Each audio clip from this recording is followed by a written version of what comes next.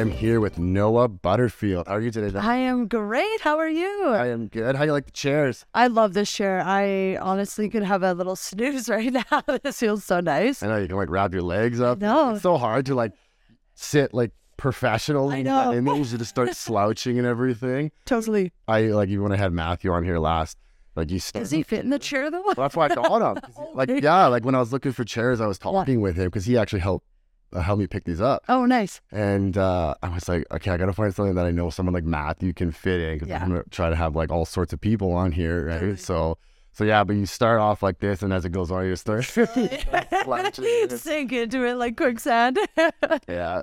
So you and your friend, correct, have your own podcast? We do, yeah. And you were just mentioning you're on episode 9 now? Yeah, episode 9. We started it kind of on not a whim, but we've been planning it, and one day we were just like, fuck it, like let's just do it. And so she actually invested in our one microphone, like I mentioned to you, and yeah, we just went and just started recording, and we obviously lost some audio simply because we're new and we have I have no idea about technology. She's definitely the tech savvy one, but yeah, we both wanted to just bring more value, like you said with your podcast. Like Instagram is such a game and social media is such a game as a whole, and I just wanted to be able to bring content that wasn't focused on like the algorithm or like the fast moving videos that everybody wants to see because their attention span is short, so they need something quick and speedy. And I was like, I want to be able to just talk. Yeah. How long on average are your episodes? I'd say they range from like 30 minutes to an hour, depending on how much we chat and like the topics we're talking about.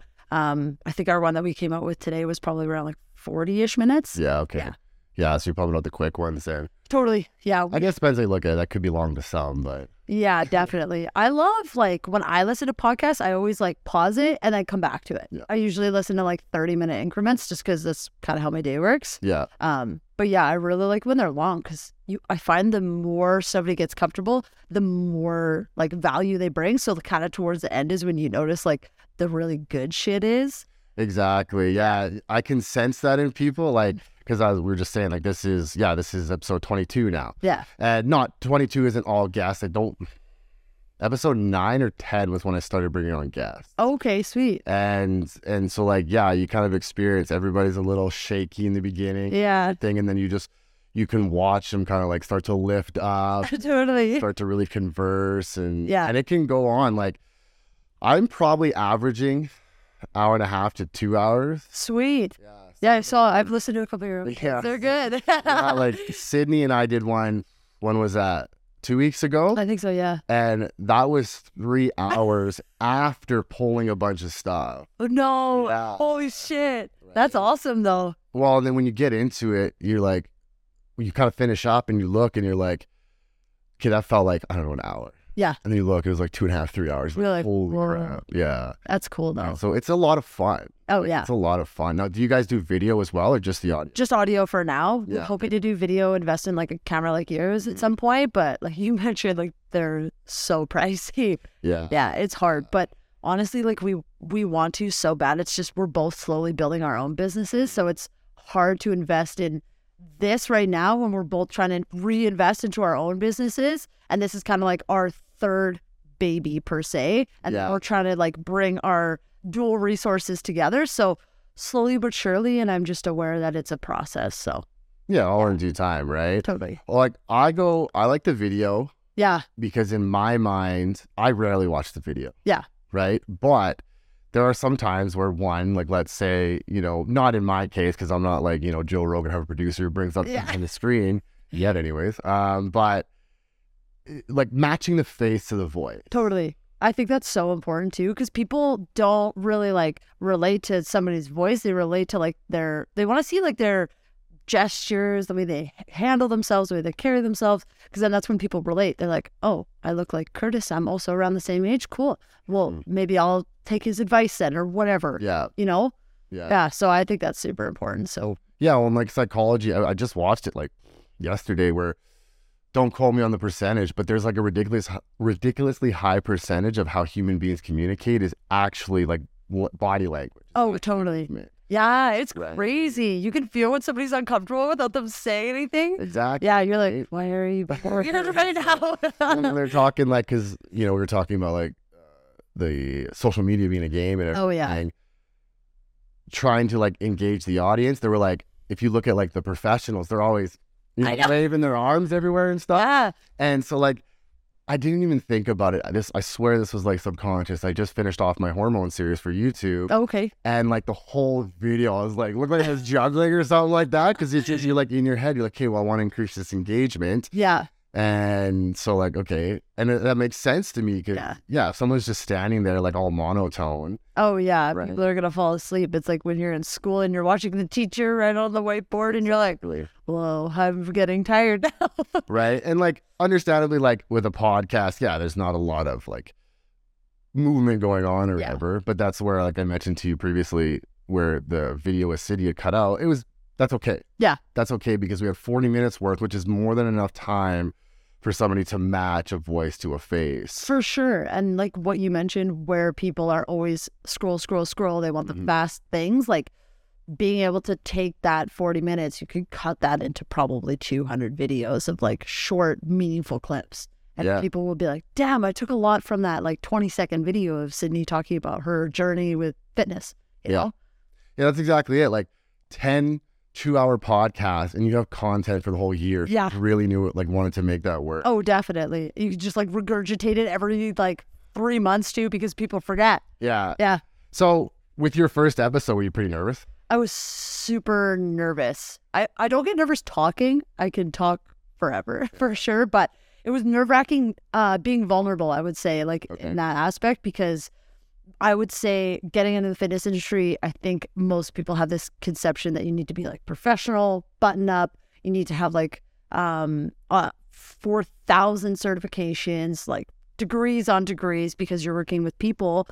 And so I felt like that was almost like me being unprofessional when I started sharing like the more personal side of myself. And people honestly love it. And so it was just nerve-wracking in that sense, because I'm like, I'm being vulnerable. Well, don't look at me. Well, good thing you're only doing audio right now. Yeah, I know, totally.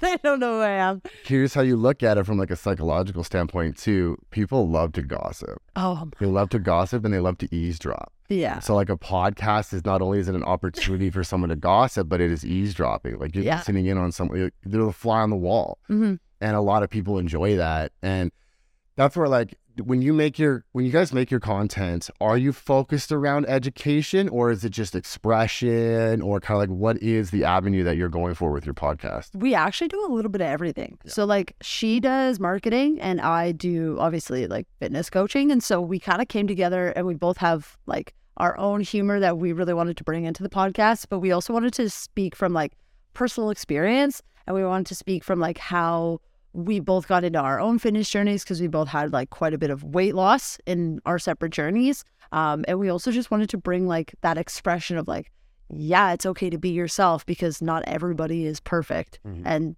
like we mentioned, social media is perfection. It is highlight reels. And I just can't fuck with that. Like I hate that about it. Obviously it's a business, and I feel like you play into the game to a certain extent with like, for myself, it would be like my short reels and like constantly spitting out the same content over weeks and weeks. It just spun in a different way. But it's hard for me sometimes morally. I'm like, I don't want to do that. Like, I don't want to like say something. And I don't. Like, I'm not going to do that if it doesn't feel right. You know, I'd rather just speak from personal experience and not be like one of those crazy entrepreneurs that's like, look at my Ferrari I rented. Yeah. Totally. So I thought about that a lot, because like I've gotten really good at editing, so I thought like putting funny things in. That would be so funny. It's just a Ferrari right here. Well, because the thing is like they even say wearing a doctor's coat or a stethoscope will automatically, I don't recall the percentage, but increase engagement. Yeah. Like automatically. They already believe what you're going to say. Do you know Sohi Fit by chance? She's on social media. Is that like Ben Carpenter's? Yeah. So she actually did a video on that too. And she was wearing a lab coat and she said the exact same thing. She was like, did you know that wearing a lab coat increases like the percentage of, I don't even remember either. But I was like, wait, what the fuck? Yeah, I was like Googling costume shops and everything because I was going to try it. And then I was like, I just kind of don't want to stoop down to that. Yeah. You know? And because also too, like, I'm sure, because you got a much bigger following than I do, and I'm sure you obviously, like, there's got to be some points where you catch backlash or something like that, and that could be really hard to deal with. Like before you showed up, I made a YouTube short on how candida, an overgrowth of bacteria within the gut, can alter brain chemistry to make you crave sugar. Where binge eating comes from. And like one guy come on and it was pretty much like, that's only for 16 years old and younger. That doesn't happen to adults or something. And then another guy was like, it's just fungus and yeast. Like, can you elaborate? And it's like, where I struggle is when I see a comment like that, instead of me thinking of like, okay, here's how I'm going to answer this, I start thinking, why did this individual say this? Yeah, definitely. Like, where is their knowledge base coming from that they feel like this only applies to 16 years old or younger? And how am I going to approach this to keep it at a very neutral ground? Because I'm not here to argue. I know what I'm capable of, and I know what works and what doesn't for myself in the content that I posted, because I would not be talking about that if I had never experienced that in my own and within clients and help changing that. So I kind of like, I just don't know how to reply, and I don't want to reply, but you have to. Yeah. Like, you have to reply. It's almost kind of like your ego kind of takes over a little bit in that sense. You're like for myself personally, I'm not obviously pushing this on you, but it's like for my own personal experience, like when somebody comes back at me, not with like a contradicting argument, but almost like a little bit of like a jab where they're like, well, how do you know? It's like, your ego's like, well, fuck you. I do know because of X, Y, and Z. But the way I handle that is always from personal experience, because you can't speak to their experience. So like, for example, he might have had a daughter that experienced it at that age. And so you're like, okay, well, that's kind of where your experience stems from. You can't really take that away from them. And so they're sharing what they believe is true because that is their truth. Doesn't mean that your truth is any different. Different experiences, different life, different parenting, different upbringing. So I always say, for myself personally, this is what I believe to be true. This is what I've experienced with my practice, with my training, with whatever it is.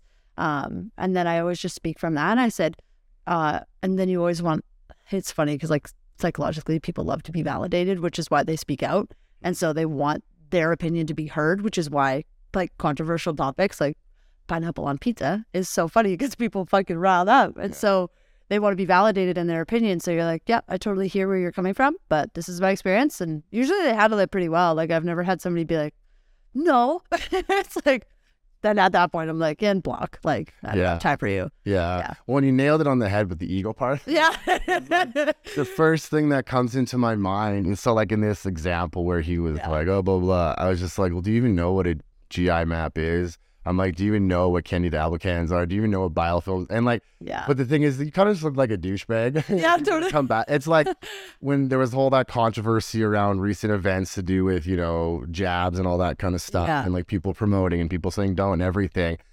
My instinct was to instantly be like, well, do you even know what TH1 is? You know what TH2 is? You know what kinases are? Do you know what prostaglandin E2 is? Like, you just want to throw out these big words. But that doesn't mean that you know either. And it took me a while, like, to realize that, okay, just because I'm saying, like, challenging these individuals to explain something to me doesn't mean that they're not educated in the subject. Right?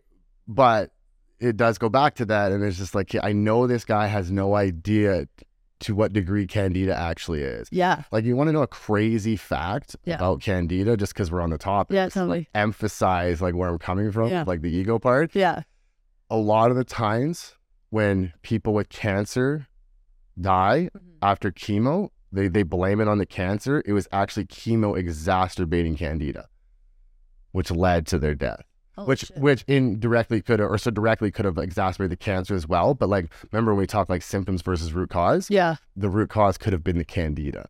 Wow. And there's actually a lot of research showing that now. And so that's just kind of like saying the emphasis for, so that where I'm meaning by ego is it's almost like the passion comes in. It's like, who are you to say that? Like, people are dying from candida and you're trying to say this only happens to 16 years old and younger. Like, that's where ego comes in. And you're like, how can somebody be so ignorant? But then you're also like, okay, I always try to give people grace because I also think like most people in their mind, they're doing their best. And so I'm like, you obviously have not had the experiences that I've had or the learning that I've had for you to say such an ignorant comment. And so I'm like, okay, obviously you haven't had like the time to even invest in your knowledge. Maybe you are a janitor at a high school. And so at that point, I'm like, okay, no, I can't speak right now. Sympathize with this person. I think is what I'm trying to say. I'm having a stroke right now. But anyways, like you feel for that person because of their experience. And I'm like, okay, like whatever. But then it's also frustrating, like kind of what you were just saying, because then people like that push their beliefs on other people. So then let's say this guy goes and tells somebody else and you're like, no, that's not true. So somebody like you who's spitting out pure, real content continuously, like I'm sure you're making a lot of like life changes, and it's hard because you see that return and you see the people engaging with your stuff and really loving it, myself included. And then you have people like that who are just saying stuff just to say stuff because they want to feel superior. They want to feel validated.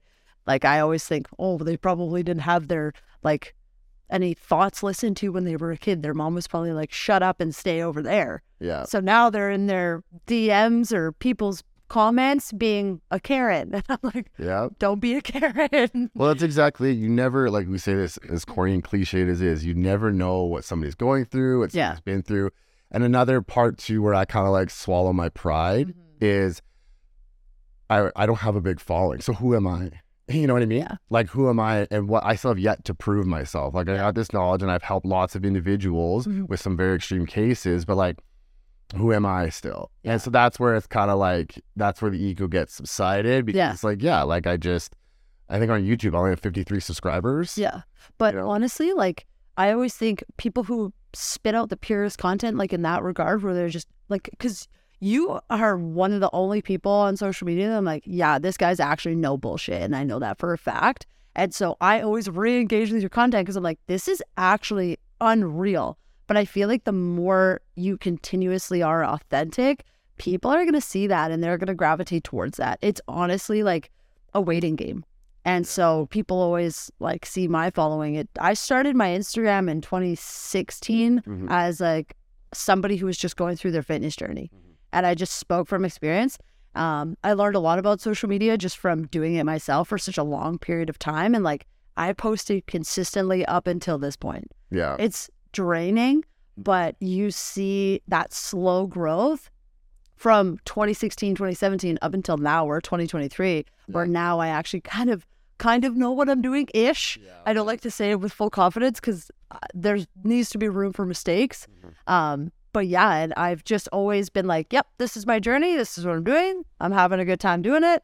Oh, now I got my certifications, and that's, people saw that slow growth. They're like, oh, now she has like not only her journey under her belt, but there's like certifications, and oh, now she's actually starting to help people. And so it's crazy because, like you said, people love to be nosy. They love to gossip. And so like the topics you're like talking about are like controversial, which is good because people will engage with that. Yeah. And so the haters are still bringing out your engagement, whether it's fun to comment back or not. Yeah. What do they say? Bad publicity is still publicity, or however they say it. Yeah. Well, and that's true. Like when you bring up the controversial aspect, another reason too is I had this conversation.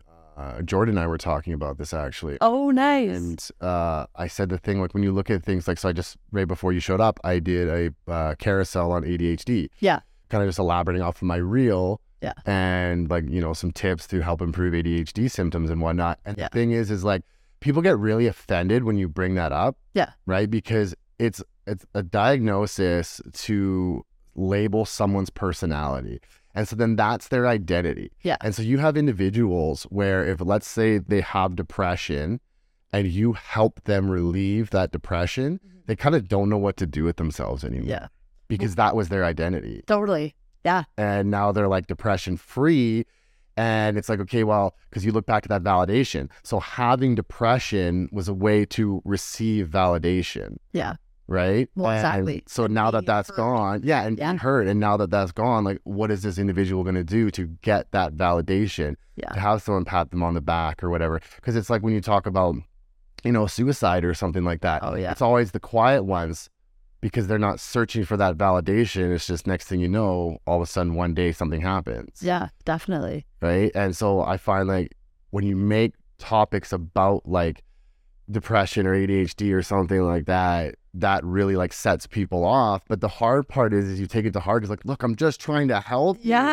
Like, it's like I made a long time ago, a couple years ago, I made a post for vegans. Literally just saying, here's the nutrients that you may be deficient in. Here's what you can do. And I got so attacked for it.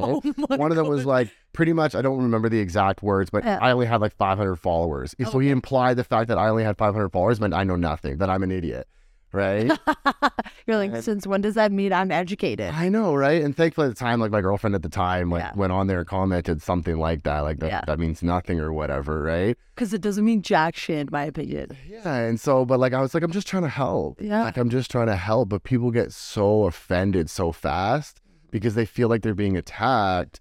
Because once again, that's their identity. So you're going after their identity, but no way, shape, or form. The things are just rattling off my head right now. It's like that workout performance one I made. I made like, don't work out fasted, have a protein shake, an apple or peanut butter. Like I'm just trying to keep it super simple for the viewers. And some guy come on and went off and tried to like do some preschool education on ATP and carbohydrates, saying that you need to eat carbohydrates before a workout. And so I commented, I'm like, where did I say not to eat carbohydrates before a workout? You said eat an apple.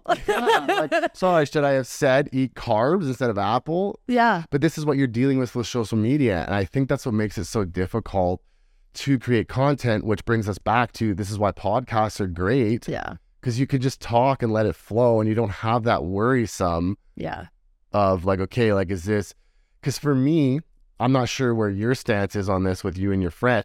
But I'm not doing this for revenue. The podcast is actually for enjoyment. That was literally it. Like Instagram, TikTok, YouTube, that is the goal, to increase engagement, exposure, and bring in money. The podcast, I just want to get to know people and I just want to have a conversation and hang out with people.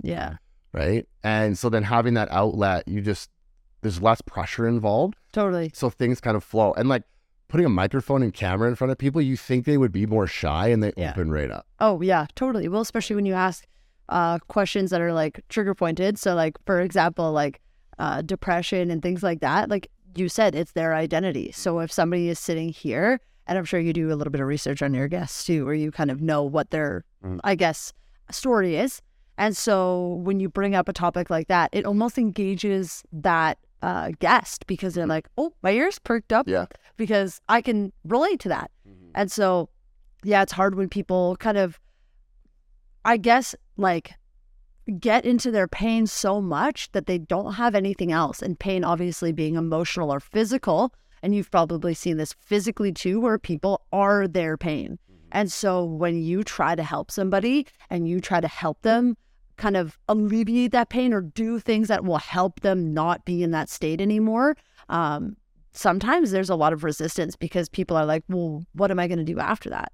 And so my dad is a great example of that. And so it was hard for me to see that from afar, because I'm like, same thing, let me help you. As they're like, no. I'm like, piss off. Literally. And I'm like, no, what do you mean piss off? I'm doing this because I care and because I love you, if it's like a family member. But even for social media, I told like the girl who I do the podcast with, Addie, she and I were discussing marketing for my social media. And so she helps me a lot with like what to post on certain days, how to get like playing the game essentially. And so she helps me a lot with that. And I told her one day, I was like, I'm not fucking playing this game if I have to not be myself. And she was like, that's not what I'm saying. I'm saying do reels on certain days, do carousels on certain days, do a still post on certain days. You get more engagement on some days than other days. And I was like, the only thing I wanted to do with my social media, same as you with the podcast, is get on there and speak about real shit. Because when I go on social media, I know for a fact I feel like ass when I look at every other fitness bitch out there. Like comparing? In comparison, especially because now, obviously with bodybuilding and taking that route in my fitness journey, you're always comparing physiques. And so in my eyes, I always have to take a step back and be like, okay, I need a break. This is just work. I always have to remember that. But you can get caught up, obviously, in the scrolling and things like that, and try to be very aware of that. But when you go on there and you do this for a business and you're so business focused now, for me, like I would say it's hard to not compare like oh my God, I'm not bringing enough value, or I don't look the part, or I don't feel the part because I'm not lean enough and I don't have fucking glutes like the girls who are stepping on stage for like Olympia. And I'm like, okay, well, what ground do I have to stand on now? It's like, well, they obviously like they post a post and they get 5,000 comments and they get all these likes. And I'm like, it's hard to not compare yourself. But then I'm also like, okay, be patient. It's like, it's a time thing, but yeah, it's difficult for sure. Well, and that that was what I actually kind of put in today's post for the ADHD was just like the worst thing you can do in the morning is go on social media. Oh my God, yeah. And now you've just programmed you to feel inferior to others. Yeah. Like just never mind the dopamine aspect, but it's like it is quite difficult. And like that's why like so I did that for a while too, like comparing the physique. So I unfollowed all bodybuilding. Yeah. Right. And because like I was like in a very negative mentality for many years, most of my life because of the health issues that I was dealing with. Yeah. And like I won't get into them. I'll save that for your podcast. But so like you go in there and it's like, okay, why do I not look like this individual? Or but then you got to ask yourself, like, why am I even comparing? Like, we have completely different lives. Our stories are completely different. Yeah. And then you can get on the conversation of like genetics even and performance enhancing drugs. Yeah. It's important to remind yourself that, although it's easier said than done to not compare yourself, is like everybody has a different story. Definitely. And it's funny that you say that because I showed one of my clients, I showed her what a natural athlete looks like versus like a non-natural athlete, like in regards to stage. And I said, this is what like I looked like on stage, given different circumstances, things like that. There's always going to be a little bit of like wiggle room in that regard, like genetics, things like that. But I said, this is what somebody looks like when they do gear. And she was like, what the fuck? She goes, I've literally looked at this person for the last 3 years hoping that I would look like that. Yeah. And I had no idea. And I said, yeah. And there's people like on TikTok who are 14, 15, 16, 17 at their most like vulnerable age where they're unbelievably insecure about themselves already. And they see these people out there showing what they look like, which is fake. And they got their boobs done, they got their nose done, they got Botox and things like that. And it's always like I can't speak for men, unfortunately, but like for women especially, like in that regard, there's always so much to keep up with. And so I feel like there's so much pressure on that younger generation to look a certain way because I remember looking back at photos of me when I was that age, I looked like a boy. I was a tomboy. Like I had my hair in a ponytail. I had boy shorts on and I was just like a kid, like just going through life. And I see girls that age now and I'm like, what? You have a tattoo? I would have gotten my ass beat. Like, for reals. It's funny you say that because just last night I was at a friend's place and their parents are down from the UK and I was telling them about my niece who's 14 years old. She's like the same height as me and she looks like she's 21. What the fuck? Right? My other niece got her period at 9 and it's just like, and it's just like, oh that stresses me out. So that's the thing too. So everything's changing there because like I used to say this, like I don't know about, like how old are you? 23. Okay, so I used to say this like when I was younger because I'm 33. When you were like, so let's say you're playing street hockey or you're in the yard or something like that, and a vehicle comes, like we would kind of clear out of the way. Oh, yeah. Right? Or if like you were by yourself, you were kind of like nervous because there was a stranger, so you'd hide. Yeah. Now you got little kids running out in the middle of the road giving you the finger and everything, and they just don't care. Like I've had kids yell and throw things at my car for no reason. And I know when I was younger, like, they'll look at me or try to hide and like so nervous about like the wind blowing too hard. Right? Yeah. So, now you have these, like I said, I'm so bad with ages. I think my middle niece is 12 or 13. Yeah. And they have Instagram. They have access to anything. Yeah. And that's exactly it. This comparison starts at such a young age. Yeah. Where you never at that age, you didn't have, like I don't remember what age I got a phone. Like in social media, even when you did get a phone, it was a flip phone. Yeah. You had T9 texting. And so like the comparison starts so young. And I always say like a lot of people go, well, like women have it like much more difficult than men. And they do, 100% rightfully so. Yeah. But that's also because you look at like, let's talk in terms of like hormones or something. You got the beauty products, you got the makeups, you got the hair dyes, you got the perfumes, your clothing, your purses. There's all these social standards being pushed on women. Yeah. And then so they're doing all this kind of stuff and they're just completely messing up their hormones, and then it's full circle. Yeah. Now their hormones are disrupted. So then their mental health is disrupted. So then they go in and they invest more. And I think that's where when you get these, like, you'll have some women that were like beautiful and then they'll go get a bunch of plastic surgery. Yeah. And it's just like that psyche in the brain part. I think it was just that full circle of, you know, the comparison, hormones, mental health. Yeah. Keeps going back, forth. And that's like, I'm not saying men don't have it difficult, but like women have it so hard. And never mind, like you go on social media. Yeah. And I was watching a YouTube video and they said, go find the top Instagram fitness accounts, see what they're doing, and then apply that to yours if you want to be successful. Like, you know, Mr. Beast is? He's got like the most followers on YouTube. He's like this super 100-something million followers. Oh, okay. Thing. Yeah. And his editor, or like he's one of the world's best editors for these guys, or whatever, he says like steal. He was like, everything's already been done, so you literally have to steal. But the thing is you are your own person, so you're making your own content, so it's not going to come out the same anyways, as long as you try to be authentic. Yeah. So anyway, so I go look and I look at the top fitness account and I look it up or whatever, and it's a Jen Settler or something like that, 15 million followers. Yeah.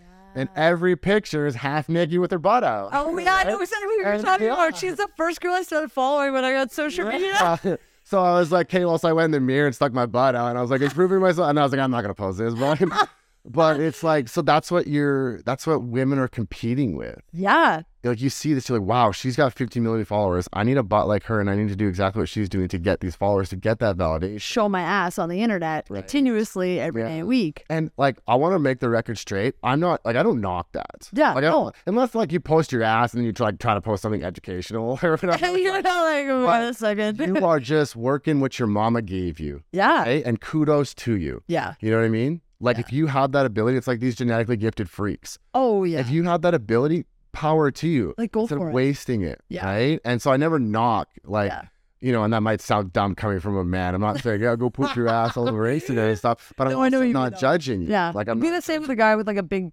chest, big shoulders, big biceps. Like you do you. You get out there, you flaunt that shit. Like go for it. That's frustrating me sometimes because I put a lot of work into some content and I get like 3 likes and then, you know, but that's the thing too, is like I'll post, like back in the day, I posted like a shirtless picture. Yeah. 100 likes or whatever. It's like, but the thing is for me, if I post that kind of content, I'm not going to get John with stage 4 prostate cancer. Well, yeah. Right? Yeah. And so that's where it said social media is a game. It's a huge game. And can't stand it. Oh, fuck. It makes me so mad sometimes because obviously, like, you get it. You put in so much effort into your content.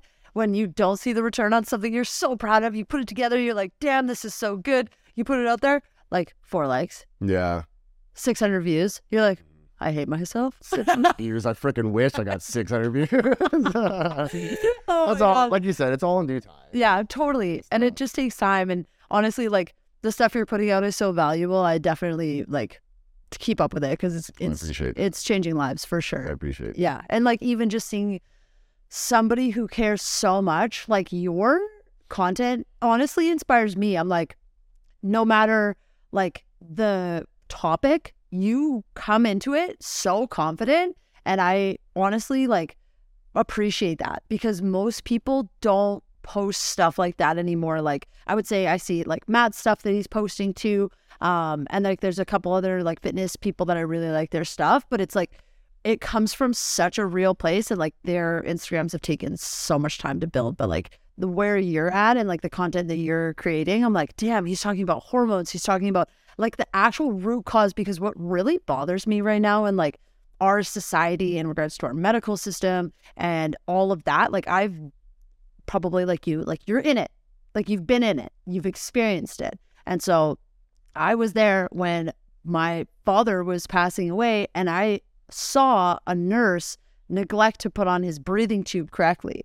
And I was like, if I know how to fucking do that and you don't, who are we bringing in here to help save lives? So the fact that you are going that extra mile to be like, hey, it's not just about prescriptions, Band-Aids being put on actual real things that cause death. And the reason our death rate is skyrocketing and suicide rate is skyrocketing, you're going in there and you're like, no, guys, that's bullshit. And I'm going to tell you that it's fucking bullshit because this is the real shit that's actually happening. Like you said, the hair dye, the makeup, the perfume, the clothes that you put on your body, like everything matters and plays a role in your health mentally and physically. And most people think, oh, well, I ate a burger and now I have to go burn off those calories. It's like, no, your health is so much more than just your body weight. It's so much more than how you look. And so for people who, like, I work with a lot of women who've had like either an eating disorder or they're looking to lose weight, and that has stemmed from an eating disorder in the past. It just so happens to work out that way. That's who I really connect with because I've experienced similar circumstances. And so seeing them come to me and say, yeah, well, I'm not losing weight. And I'm like, okay, well, like, how much are you eating? They're like, oh, well, like 1,200 calories. I'm like, what? Yeah. For how long? Well, for like years. And it just won't budge. I'm like, oh my God. Oh my God, there's so much wrong here. And I was like, and you want to have, I actually had this conversation with somebody yesterday during a consult call. I said, oh, and you also want to be fertile in the next couple of years? You want to have a baby. Is that correct? And she was like, well, yeah, I'm going to go on mat leave in the next couple of years. And I said, the stuff that you're doing right now will make you infertile long term. And she was like, what? And I'm like, people don't realize there's more to health than the way you look. Yeah. And so, like, the stuff that you're talking about, hormones and shit, I'm sitting there and I'm like, Curtis posted something today. Because it's actually so cool to see that. And I personally don't have the background in that. So I'm not out here spewing stuff like Candida because I'm like, it's still new to me. So who would I be to be like, yeah, this is how you overcome it? Like, I have no ground to stand on in that regard. I know it's obviously important. I've read stuff on it, but not enough to spew knowledge on it because I would never touch on something that's not in my realm of comfortability and be like those people who are in your comments. You know? Yeah. Well, like, I like that you mentioned that, like where you say like you've read about it and stuff, but you're not going to talk about it. And I think that's kind of like where we run in with social media right now is you have individuals. It's like, this is kind of like where I'm going with this is back during the whole pandemic, there was a Facebook post come out saying whoever the guy in charge of Alberta, I'm not into politics at all. Yeah. Whoever the guy in charge of Alberta is banning alcohol sales. Yeah. Right. And I shared it and it was a social experiment because when you open it up, you got Rick rolled. But how many people commented freaking out before you even open it, and then you'd wait, and then they'd come back and like, oh, never mind, right? Yeah. I'm like, that's what our society is now, though, right? Oh yeah. We get like a little piece of information, and all of a sudden we're experts on it. And like, I love podcasts, I love doing podcasts, but I also think that's the problem with podcasts. If you think you can save someone's life because you listen to a podcast, like, I'm sorry, but you cannot. It's even like my hormone series. There is so many gaps. That's why it's so difficult for me to create those. Yeah. Because one, I'm always second guessing. And two, it's like the amount of gaps in there to provide perfect context. It'd be like 15 hours long probably. Oh, like, yeah. You know, each series part. And even like, so it was 7 parts. And at the end, every part I put out, you could see less and less engagement. I'm like, okay, this is too much. Yeah, totally. This is too much. So now you need to like break it down smaller. That's kind of like where I'm improving. Yeah. But the biggest improvement that I have personally made with social media, and I still see this happening. I've called out people that we know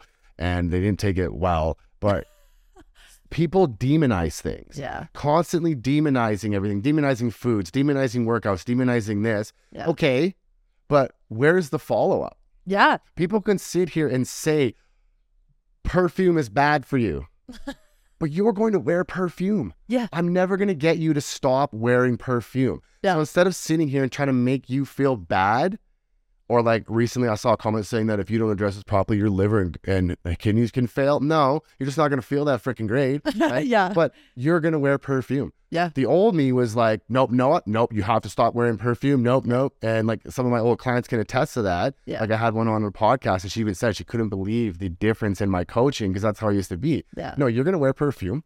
You're going to have a couple drinks. You're going to eat some Oreo cookies. Yeah. So I have to set your body up. So instead of focusing on all the bad stuff that is happening to you, yeah, I have to focus on how am I going to make that bad stuff less bad. Yeah. Right? Because you're going to live your life. Totally. You're going to do it anyways. Right. And so you're going to do it either way. And when you have somebody who doesn't agree with you or pushes you to change without you willing to change, you're going to be like, that guy's a fucking asshole.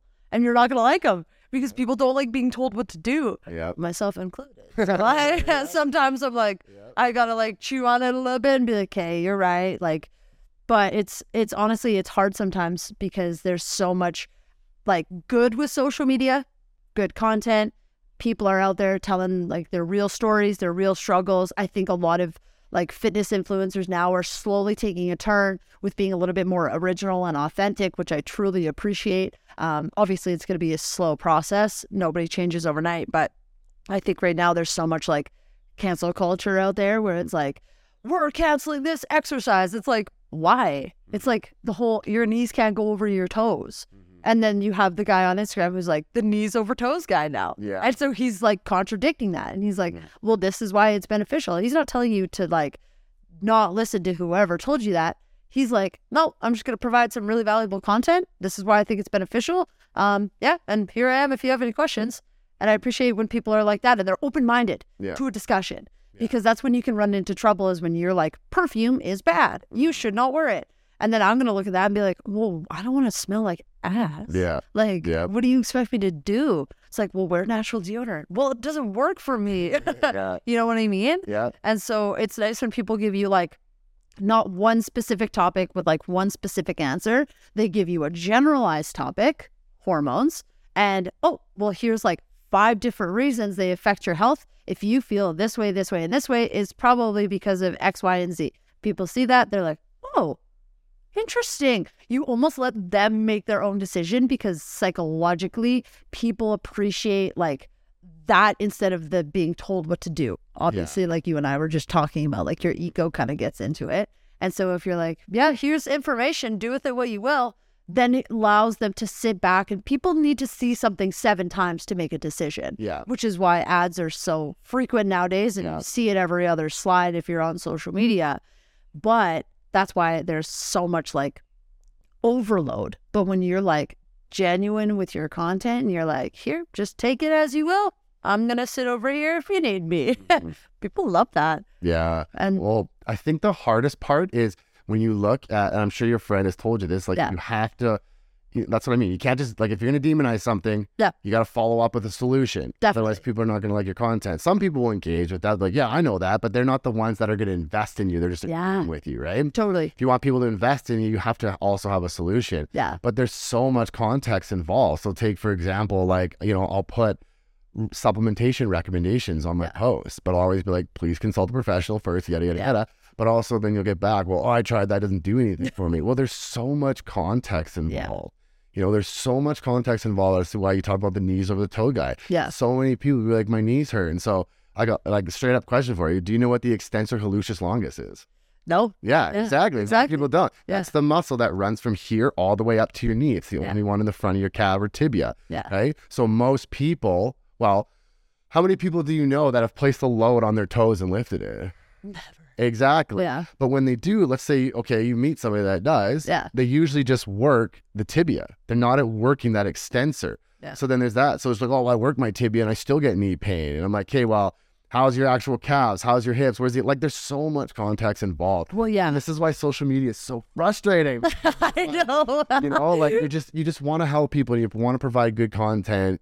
But like, I don't know about you, but like when I'm making it, you're like, oh, should I really put this? 99% of the time, that's how I feel. Yeah, so I'm like, do you actually benefit from this? Yeah. Is it because you're second guessing yourself? Because like you said, there's so much context. And so when you have a consult, you go in depth on everything because everybody's different. And in the fitness space, everybody thinks everything is black and white. The amount of women I work with who are like, yeah, I just need to cut calories.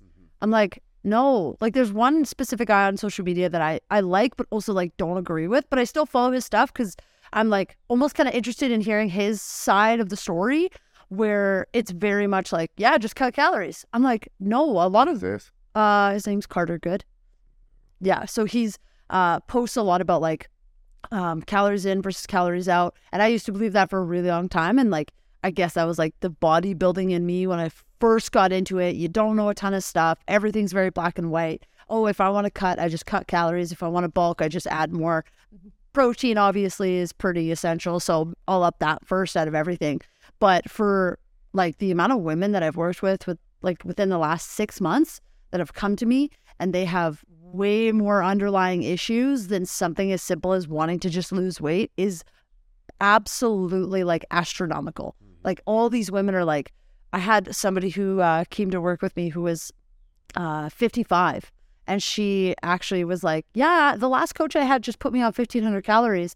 And she goes, I don't know if it was because it was online where she didn't actually meet me in person and didn't really know who I was. But she was like, yeah, I'm like, I didn't lose weight. It didn't end up working out. And I was like, well, did you guys talk about anything else? She's like, no, she just gave me a meal plan and told me to follow it. And I'm like, no, like there's so much more to it than just, here you go, fly, be free, you're on your own now. It's very much like, okay, well, what do you like to eat? What does your daily like stress management, sleep look like? What does your daily nutrition look like? Do you drink a lot on the weekends? What is your actual life itself, like the stuff that you dive into? What does that look like? Because that's going to reflect the result that you want, you know? Yeah. Yeah. And you're right. It's increasingly getting worse because of like our convenient lifestyle. So everything is made for convenience, which is affecting our health. But like I always tell people, like that guy promoting calories in, calories out, he's 100% correct. Yeah. But like you have to make that caloric deficit. And so like most people's bodies, so what I mean by that for anybody that's listening in is like, theoretically, if you're like your basal metabolic rate is your 1,300 calories, but you've been eating 1,200 calories for X amount of time, and you have hormonal issues, so your thyroid is downregulated, yada, yada, yada, you're maybe only burning like 78% of that kind of thing. Yeah. Right. And so then you have to decrease more and more food to actually put yourself in that caloric deficit, which comes with those negative responses. Yeah. So yes, it is calories in versus calories out. Yeah. But you have to make that applicable. Yeah. And that's not applicable to a huge percentage of the population at this point in time. It's like in my hormone series, I said, I have yet to meet a female that isn't low in progesterone. Yeah. Like they're like all low in progesterone. Yeah. You know? And it's because it's just the way society is now. Yeah. It's so you got to fix that stuff. Then your calories in, calories out is very applicable. Yeah. What would you recommend for like a client who struggles with progesterone as a whole? If they didn't know what it was, if they didn't know how that affected their life, what would you say to like that person, I guess? Like just out of curiosity. So like, what do you mean to like try to implement strategies to improve that progesterone? Yeah. And like what the symptoms would be if they struggled with it, obviously. So the biggest thing is obviously you got anxiety and everyone's like, yeah. Progesterone produces GABA. Yeah. Which is your calming neurotransmitter. So it calms you down. Yeah. Estrogen produces your excitatory neurotransmitters like glutamate. Yeah. So when you have these women, I'm sure you've experienced anxiety. Oh, yeah. I'm sure your friend experiences anxiety. I'm sure all your friends experience anxiety. We're all crazy women who experience anxiety. So you just see that. And then if, like I said, that's why I created the hormone series, because it's that pregnenolone steal. Yeah. So I show people the steroid pathways and I say, look, you know how you're freaking out about your job? Yeah. Instead of it going this way, it's now going this way. Yeah. This is why you have low progesterone. Yeah. Right. And this is why. And then you start, it's that relatability, which is obviously more difficult as a male. Yeah.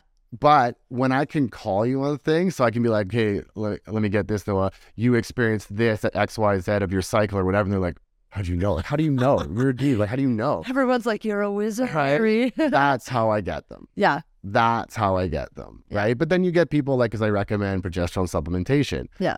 But then you start talking in the realm of like hormones, so then they think like it's bad and look, they get bioidentical and everything. I'm like, well, what I recommend is bioidentical. And then once again, there's all that context involved, because you'll go on the internet and you'll read about HRT, like hormone replacement therapy, and you read nothing but bad stuff. Well, yeah. And that's because of you're not detoxifying properly. Yeah. Right. So you get onto that realm, but then you said the word detoxifying. So now people are scoffing at you when they have no education at all about phases of the liver. And so it's like, I have to kind of like really get in and educate people. Yeah. But how I get them is I call them on something like, how did he know? Yeah. Right? Like a really big one, sleep apnea. Yeah. I'm really good. You know why? Why? Because I used to have an extremely severe case of sleep apnea. I stopped breathing 71 times an hour. And shit, I can see the lines on their face from their mask. Wow. Most people won't pick that out, but because I used to sleep with a mask, and I'd get those lines, it's something I would pick out right away on people. Yeah. And so they're like, how did you know I have sleep apnea? As they're like 400 pounds, but Yeah, totally. it's actually the lines in their face. Yeah. So it's just little things like that. So when you gain that experience and that knowledge and you're able to call people on things like the best is the gut. So I have like a health appraisal questionnaire. Like people get so complacent to how they feel. So they'll answer in the questionnaire under the gut section, like really low numbers. But then I see their photos and you can tell the distension. They're like not near the end of their cycle, and you can tell it. So it's not like 100% hormone related. You can see that it's a bacterial issue or a low stomach, whatever gut issue, creating this bloating and distension. Yeah. So then you start to call them on things. Yeah. Right? Hey, have you experienced this? I'm like, wait a minute. I have. Yeah. You know, right? Yeah. That's how I get people. Yeah. That's how I always get people. And then sometimes I don't get that opportunity. Yeah. You know, so like I recently started working with this female who's wanting to come off birth control, which she is going to do in a couple of days. But I said, you can't just come off. There's a procedure you have to do so you don't get the potential rebound. Yeah. And, you know, very reluctant to do things, you know, like I put some collagen in her plan for XYZ reason and she didn't get it. And I said, she's just like, I tried it before, I didn't do anything. I said, okay, that's fine. Right. She did 1 week on the plan. Also, she's like, which collagen do I get? Should I get more of this? Yeah. So then you just earn their trust that way. Totally. Because they saw such a drastic difference in their first week. Yeah. Because she's like, you know, she's dealing with like hair loss and hormonal issues and everything. Yeah. And so like targeting that and able to turn it around right away. Then that's how it's like really, okay, so now next step is progesterone. Or you just do the labs. Yeah. Labs, holy crap. Labs have changed my career. Really? Yeah. Because you could sit here and spew it's like this guy who commented on that candida. Yeah. You could sit here and spew all goddamn day long about what candida does to the human body, et cetera, et cetera. But then when you show someone a lab who struggles with binge eating and you see their candida excessively high, all of a sudden they're like, oh, okay, I believe in this now. I need to do something now, right? Or like you talk about supplementation. A lot of people are reluctant to supplement because, there's so much garbage out there. Yeah. But then you get a lab like progesterone. You take a Dutch test. Yeah. All of a sudden you have no progesterone. You're not going to second guess. You're going to be like, yeah, give me that progesterone. Yeah. So labs make a huge difference, but nobody knows how to read labs properly. Yeah. You know, so for example, like a Dutch test, you got low progesterone. Okay, well, supplement progesterone. Okay, well, why does this individual have low progesterone? Yeah. There's so many markers within that lab. It's like blood work. Yeah. Right? You have the ranges on blood work. Mm-hmm. All they mean is you might not get a disease. Yeah. That's all they mean. Yeah. They don't mean that you're functional and that you're healthy. Yeah. They just means, okay, you might not get a disease. So we see this, right? Especially when you look at the immune system, you look like lymphocytes and neutrophils and all this kind of stuff, like your first responders. Yeah. They'll be within range, but they'll be, to me, on a higher low spectrum. So that tells me if you've been fighting a chronic infection or if you're fighting an acute infection. Because you'll go to the doctor with like chronic fatigue, he'll run your CBC. Oh, it's fine. And then I'll look at your CBC and I'll be like, you have an infection. Interesting. This is why you're fatigued. Yeah. Right? You probably have some sort of mold exposure. Yeah. This is why you're fatigued. And I can pick that out through blood work. Wow. Right? Yeah. But that is a little more difficult to convince people because like, what are you talking about? It's in the functional range. Yeah, totally. But as soon as they see a red or a high or a low, they're sold. Yeah. They're sold. That's why in that hormone series, how many times did I say it? Check your labs. Yeah. Because you'll check your labs and all of a sudden you'll be like, oh, so people eating 1,200 calories. Yeah. Check their labs. You are extremely low in everything that is going to help you be fertile and have a healthy baby. All of a sudden, they're going to, oh, maybe I should stop eating 1,200 calories. Yeah. It's crazy how common that is. You know, like what people will do to sacrifice their health because, like you said, they get comfortable with those symptoms. So like they get comfortable with just being in that unhealthy state because it's not obviously acutely affecting their life. They're like, I'm tired. Oh, I crashed at 3 p.m. I'll just have another cup of coffee. Yeah. It's like, I'm very guilty of that sometimes. Yeah. And so I'm like, no, that's not what's going on here. Like, there's more at play. And I was that person for such a long time, which is why, like, I would say my, like, own journey in regards to coaching very much pivoted. I would say, like, I obviously went into it being, like, somebody who was kind of, like, nervous. Obviously, like when you're a new coach, you're like, I have people's lives in my hands. Like I have to be responsible. So I still, obviously, like I mentioned to you, don't speak on like candida and things like that because it's out of my realm of education. But I would say in the beginning, I was very much like, calories in, calories out. Okay, like we're looking at all the generic stuff. This obviously makes sense. And now I'm very much like, oh, there's more at play here. Simply because I went through that. I was that person working night shifts, then days, then night shifts again, 6 days a week. I'd have one day, I would probably sleep until 4 p.m. I would feel like fucking shit. I was always inflamed. I always felt uncomfortable. I couldn't digest anything. I probably had 2 monsters a day plus coffee. Like I was actually a savage. I look back at me, I'm like, you look terrible, like in the face. Like you look so unbelievably unwell. And I just did it because I love the grind. And I'm definitely somebody who like thrives in the positive aspect on like anxiety and ADHD. Like that works in my favor in that aspect. Totally. And so I'm like, all right, what's next? Let's go. And so I realized when I took a step back from that, from working night shifts, from doing all that, and I let my body like kind of like unwind after that for a good while, where I just, obviously COVID happened and I moved here and I didn't have a serving job and I was fitness coaching. I was like, oh boy, I definitely pushed stuff aside that should not have been pushed aside for far too long. Like old childhood experiences, disassociating, like letting anxiety run my life for far too long. My like 100% my thyroid was fucked. Like I was like screwed for a long time, where I felt like always tired. And then that's when I gained all that weight. Are you on birth control? I am currently, yeah. 21. I'm on the Mirena IUD, and I got that like 4 years ago. Yeah. And it's like has a 5-year term. And so, yeah, I'll definitely come to you for help. Slowly coming off of it, because I was like, I got to get this thing out of me. Because I honestly went to that point where I was like, whoa, like your eyes open to this whole realm of opportunity where you're like, birth control is not the be all end all. And I had a client come to me and she goes, it's the fucking devil. Fucking children. Yeah, totally.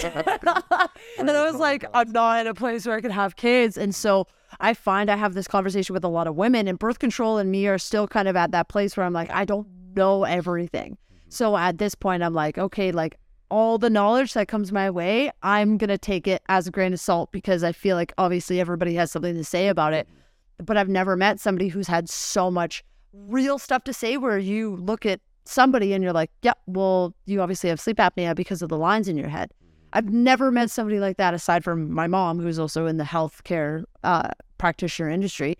And she's unbelievable like that. I've never met anybody else like that. But obviously her realm of education is also in a certain place where it's not, I guess, directly correlated with fitness and personal training and hormone health and things like that. It's a little bit different. She helps in regards to like spiritual healing, emotional healing, like trauma, things like that. She's worked in a big realm, but I feel like she doesn't specialize in hormones. And so we haven't unlocked that conversation, because truthfully, like you go to your doctor and you're like, hey, I'm tired. I feel like shit. I don't really sleep all that well. I kind of feel bloated all the time. Like I just feel off. And every single doctor you go to will be like, oh, okay, well, you know what? Let's write a prescription for sleeping pills. And let's get that under control, because obviously you need to sleep. That's necessary. And then you know what? We'll see. Maybe you are allergic to something. We'll order you an allergy test. Maybe, if you push for it. I went to my doctor last year, and I said everything that I could have said, and I don't mind being open about it. I was like, I'm really struggling with my depression again. Like suicide's a real thing again. Anxiety's through the roof. ADHD makes me compulsive, which makes you more prone to obviously suicide. And so I was like, behaviors. Yeah. And so I was like, what do? I don't trust myself on my own. And she's like, oh, okay, well, let's get you on antidepressants. And I was like, at that point, I was at wit's end, where I was like, I will try anything to get out of this like slump, because it was a slump of like months. And I was like, I can't live this way anymore. And you get desperate. And so for women, same with birth control, you get desperate to like put something on whatever is happening, whatever symptoms you are experiencing. For women, like painful periods, like obviously like hair loss, weight gain, things like that. They're like, I just feel out of control. What can I get to just help me feel normal for 5 seconds? And so I reached for it. I remember taking that, and I heard a podcast on somebody who actually went off of it. And he said that the symptoms of going off of this specific antidepressant, I can't remember the name of it, he was like, my symptoms were exacerbated, like prior to what I felt before going on this. You know why? And tell me why. So I think I mentioned this in a couple of podcasts. Yeah. But so SSRIs, so selective serotonin reuptake inhibitors. Yeah.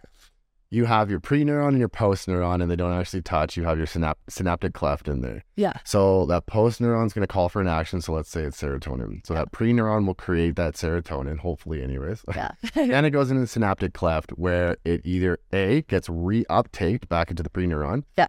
B, gets uptaked into the post-neuron, kind of makes its way down the chain. Or C, gets broken down by mono-A oxidase, which is MAO, which is the enzyme to break down serotonin. So your body, I always say this, is a miraculous meat suit. Yeah. So when you take those SSRIs, you start uptaking more serotonin into the brain, hopefully.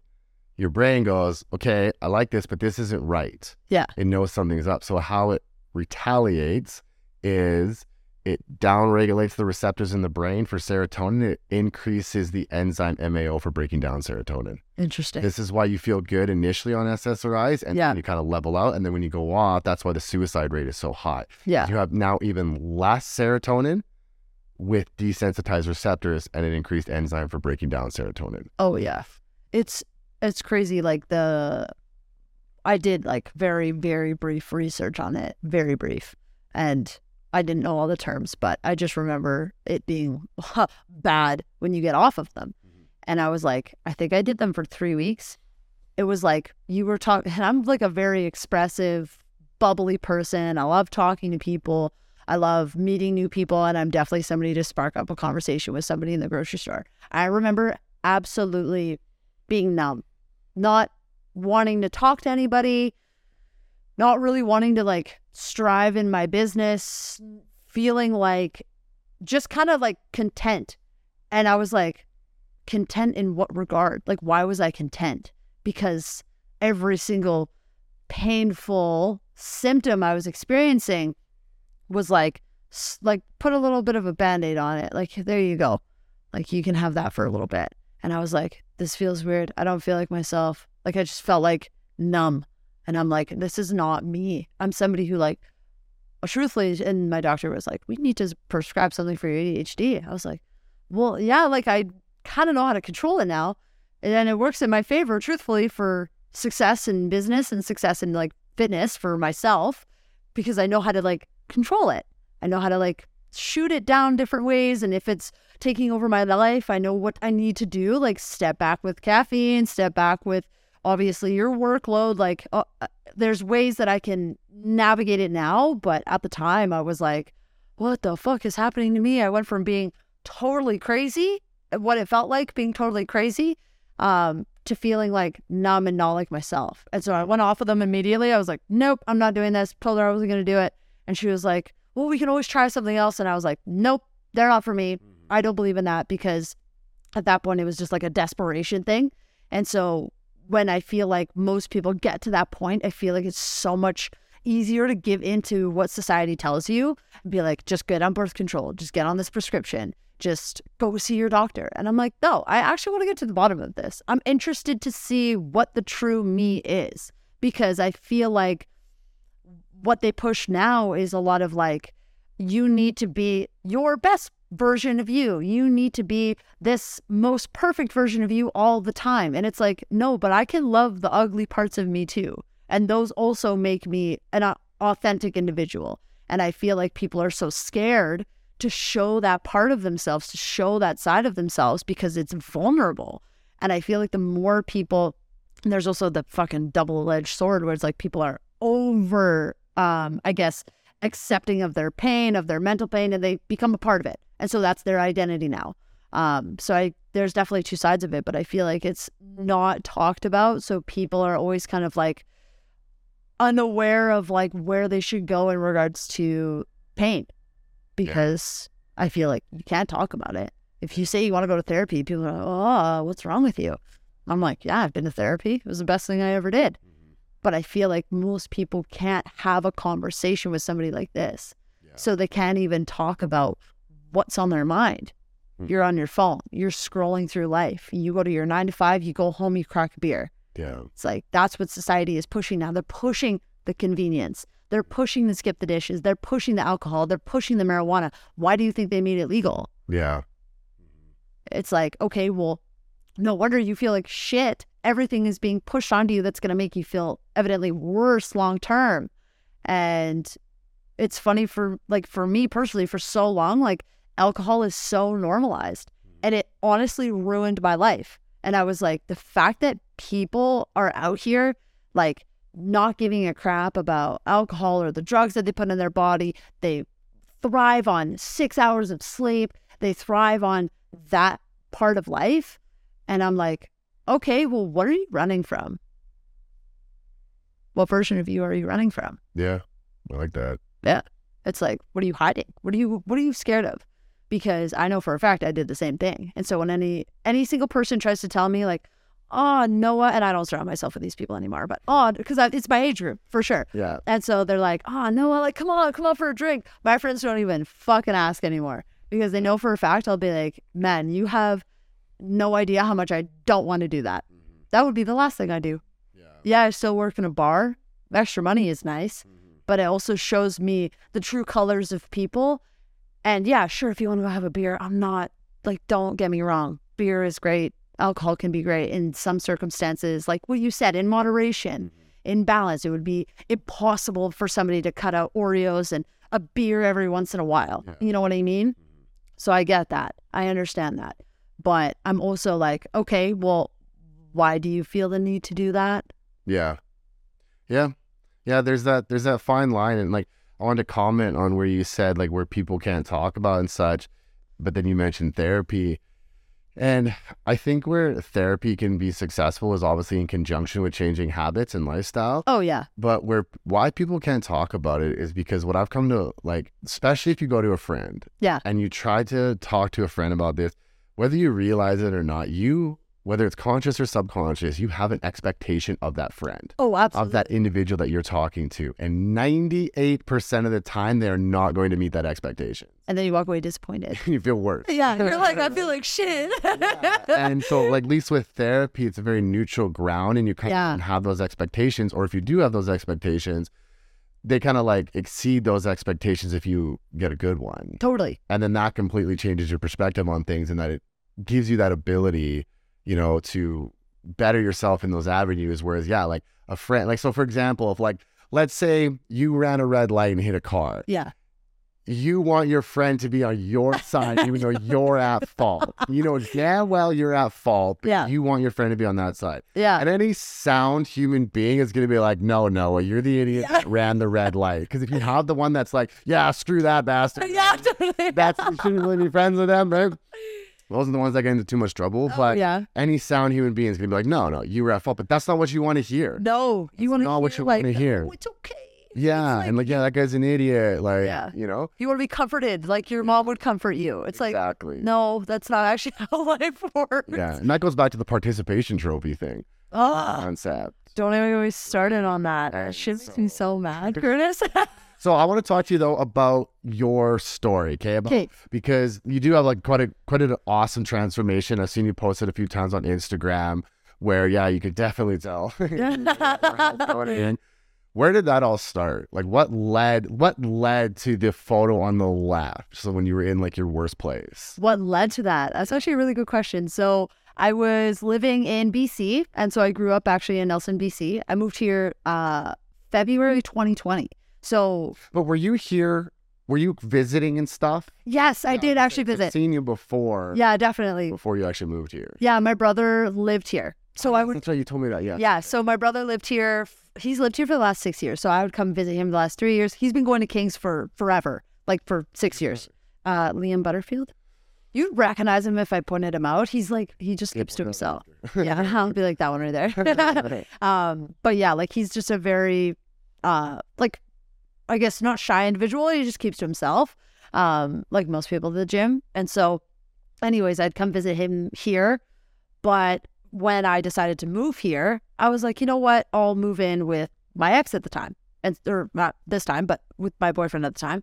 And I was like, I made the worst mistake, but also the best mistake at the same time, because I feel like it taught me a lot in a very short amount of time. And so I went from one relationship and I was like kind of teetering between, there's stuff that was unresolved from my childhood that I felt the need to be loved by people who weren't good for me. And so I was with this one guy, and then I broke up with him, met this other guy who actually lives here.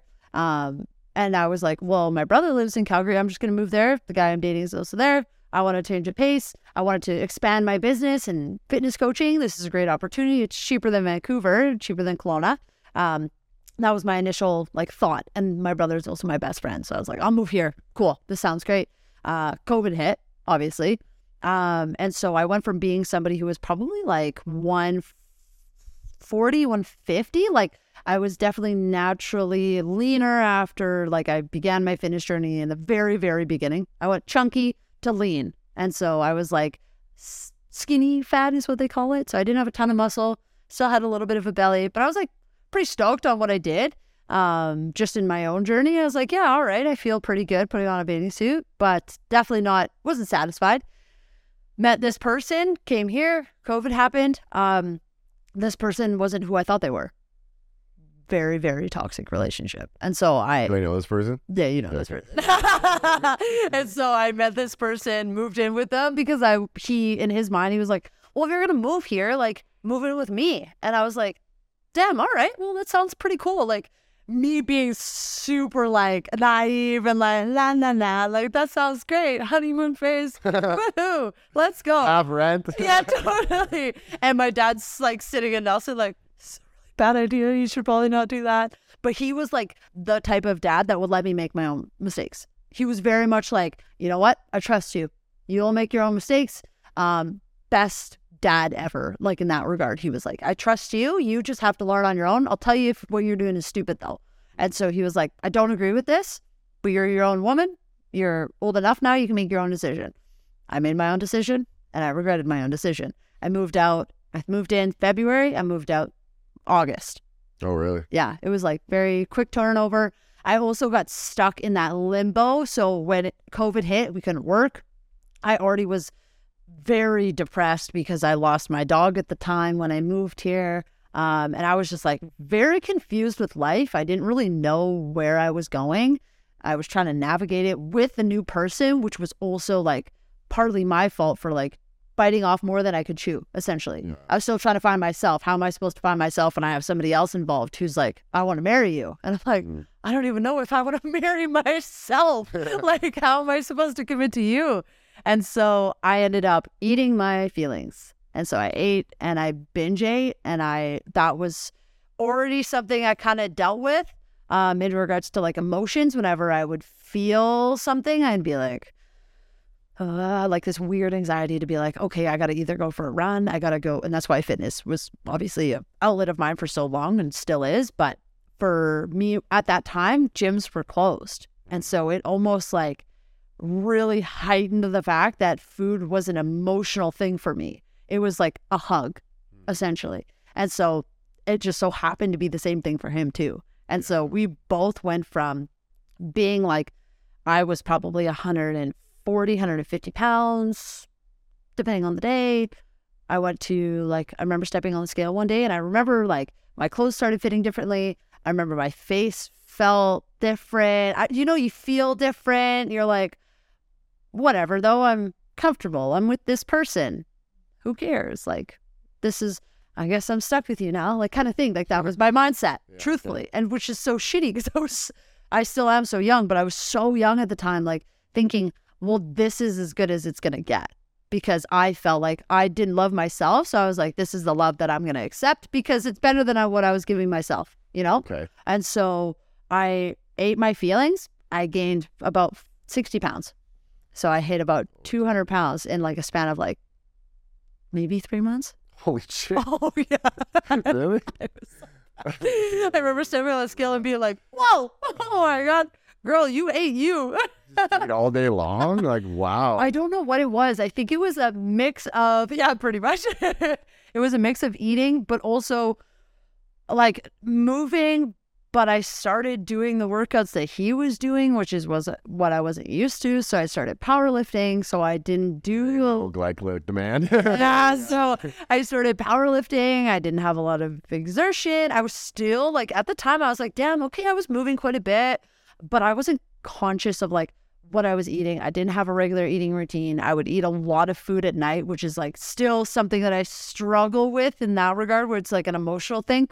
Oh, I'm alone. Oh, I don't feel good. Okay, I need to like either distract myself with like a show or creating content or whatever, or I'm going to eat. And so at the time I'd eat. And so I would go and search for food to feel good, to be able to go to bed with a person that I didn't feel good about. Yeah. And so, I gained a ton of weight. My sister-in-law and my brother were like, hey, are you okay? And I was like, what do you mean? Everybody like tiptoeing though? Oh, yeah. Everyone's tiptoeing around the subject. I was like I was big, like very big, the biggest I've ever been. And so, like for my frame, it was like very noticeable. And I remember my sister-in-law looks at me and she was like, are you okay? And I was like, looks at her, like one tear comes down. I'm like, I'm fine. Why do you ask? And she's like, I don't know. You guys don't seem happy together. Like, it's okay to talk to me about that. And like, they have a beautiful relationship. My brother and my sister-in-law, they've been together for almost 10 years now. Like high school sweethearts. So it's like hard for me to go to somebody like that and be like, I'm struggling because you guys have a beautiful relationship. It's almost embarrassing at that point. Were you comparing that to then, comparing their relationship? Yeah, definitely. And so I was like, well, they like lived together. They moved in pretty quick. So sure, I'll do the same. And then actually my sister-in-law looks at me. She's like, are you happy? Yes or no? And I was like, no. And she was like, okay, well, what can I do to help you get out of this? And this is when, as soon as that conversation started, which was probably like pretty close after I moved in, as soon as that conversation started, the guy that I was with immediately knew that was something that was being had because I was starting to change. I started to like move out of powerlifting, move into eating a little healthier, moved into like that version of me that I kind of was before. And it's almost like he was slowly trying to change me to what he wanted me to be, like the ideal girlfriend, like fiance, whatever he wanted in the future. And I was like, I don't really feel good being that person. And so I started to change back into who I was. I started to slowly find myself. I started managing a gym in Kensington. I started like working out a lot more. I started eating better. I surrounded myself with really cool people, a really great community. My boss at the time was like unbelievable to me and he wanted me to succeed. And so the fact that I had other people in my life pushing me, because he didn't do that. He wanted me to be on his level. He was like, come over here. Like, I'm going to pull you back a bit. And I was like, I want to go over there though. And he's like, he saw that. And so he started doing the craziest shit. And that's when I was like, no, I have to pull the plug. Like, this is not going to work. We can't be together. My sister-in-law was like, you'll move in with us. Cool. And I remember one day I was like, yeah, I'm going to move out. And he's like, no, you're not. I was like, what? I think I might. He was at work. My sister-in-law packed my shit. And I told him, I said, if you ever talk to me again, I'll call the police. And here we are. Okay, so I got to ask you now, because I'm positive I know who you're talking yeah, you do. So is it not like awkward or anything? Is there not like... I would say awkward in the beginning was definitely awkward. Reason being is because I was a new person in the gym. Oh, yeah. So for people to understand, they go to the same gym. Yeah. That's what I'm asking. And so he started going there first. And so I felt like I would walk into the gym and I had all eyes on me. And I felt like because he had this perception that I cheated on him. And so he spread that amongst the gym. And so when I started coming there, I was still managing the gym in Kensington, but it was nice to have like another place to go, like I'm a full believer, like where you work isn't always where you should play. Like there needs to be a little bit of a separation there to like keep that spark alive where I was working. And so I'd still go to King's, but man, like every single trainer there was like, we don't like you because of what we've heard. Like, you came here out of BC. This is like my perception. Okay. Don't know if this is actually accurate. I even chatted with trainers about it currently. Like, you were probably wrong. Yeah, I was 100% wrong. Generally. Yeah. And I was, because I chatted with Jordan and Tia, and they were like, no, we saw right through it. But it was him as a person made me feel so awful about myself that I felt like that's how other people felt because of that community. And I was like, he had to bring you down to his level, and that's what insecure people do. Totally. And so, yeah, it was like for a full year, I kind of went there on and off. Like, I mostly just trained at the gym that I worked at anyways. And then one day I was like, fuck this. I'm tired of putting myself down for somebody else. I'll come in here hot and heavy with my bubbly personality. I'm going to befriend every single person. I'm going to get out here. And then I started slowly transitioning from what actually happened was like a pretty shitty situation where I was working. My dad passed away. My boss actually ended up demoting me because he said my head wasn't in it. And so he demoted me back to a coach where you make absolutely nothing. Like, at this gym as a coach, training like group classes, you make fucking nothing. And so I was like, actually in a pickle, because I already kind of chatted about this with Leo. I'm like, do you mind if I train clients here? But it's a conflict of interest. So I already kind of creaked one door open and the other one slammed right in my face. He was like, nope, you're not working here anymore. Sorry, the conflict of interest because you were at that other gym? Yeah. Okay. Yeah. So that's essentially why. And so I started just nutrition coaching online during that time. I asked him if he was okay with that. He was like, yeah, absolutely. You can bring it into the gym too if you want and start training clients. We'll figure that out. And then like that whole like life-changing experience of like losing my dad and going from that to having somebody else who I felt like I could rely on look at me and be like, yeah, you're just not in it mentally. The day after I got back out of cleaning his house out and you tell me that my head's not in it, of course it's not fucking in it right now. I just cleaned out my best friend's house, the house that I grew up in. How do you think I feel? And he's like, well, so-and-so is going to take over. You're just going to continue to coach, but we're going to cut your hours down. I almost had to sue this guy because he neglected to, like, I can't remember the word, but he neglected to pay me for what I was making before till the end of the week. And nobody tells you how expensive it is when somebody dies. You have to get them cremated. And I was like, you think I moved here, spent all my money, everything got shut down, just started making money. It's like that meme, can't you afford to die? So true. It's crazy. Like, you don't realize that. And then I went from doing that to like just fresh off the boat into my own business. And I was like, screw this. I don't really care what anybody thinks of me. I'm going to make my own brand and I'm going to show this guy who demoted me that he made a fucking shitty mistake. And he did. Good. Yeah. Yeah. So why would it have been conflict of interest? Like, you mean carrying clients from there to the gym? No, because it was both training. So it was a conflict of interest because this corporate, what is it called? Franchise, sorry. This franchise had specific rules in their contracts where they couldn't have PT clients or, they couldn't have like their trainers go and train somewhere else. But it's funny because now that I like stepped back and like looked at it, I'm like, everybody else was training. Why couldn't I do it? But it's because I was the manager. So I was the face of this location. He's like, you can't do it because they'll all follow you. And I was like, is that bad though? That's what I was going to say. Like, if you don't want that, be better then. Yeah, exactly. Like, and it was honestly like a blessing in disguise. Can I ask which company it was? F45. Oh, yeah. Yeah. I don't know anything about them, but it sounds a lot like Good Life and all the other ones. Yeah, and it literally is the exact same. It's just a cult. And so, yeah, when I left, it was like the scariest thing. But I'm like, if I'm not going to do it now, when am I going to do it? And so then I did it. And yeah, I just decided to go full force into King's Fitness because I already loved the space. And then it was like my dad ran his own business and so did my mom. So my dad helped me a little bit, kind of get my feet wet with just online coaching when I was still working for that other job. And he helped me, but it was like the old fashioned way. So like I went into it being like, what do I do? Like all I know is going door to door. All I know is being like myself. I don't know anything about social media. I don't know anything about marketing. I don't know anything about anything. What do I do? And you have that like weird kind of like question mark above your head, like, what did I just fucking do? Like, okay, I have this much to pay in bills and I have no clients. So did I make a mistake? And honestly, I was just like, you know what? I'll figure it out. And it's been like over a year and a half, almost 2 years now. Still figuring it out. So when you quit that place, does that mean that contract is terminated? Yeah.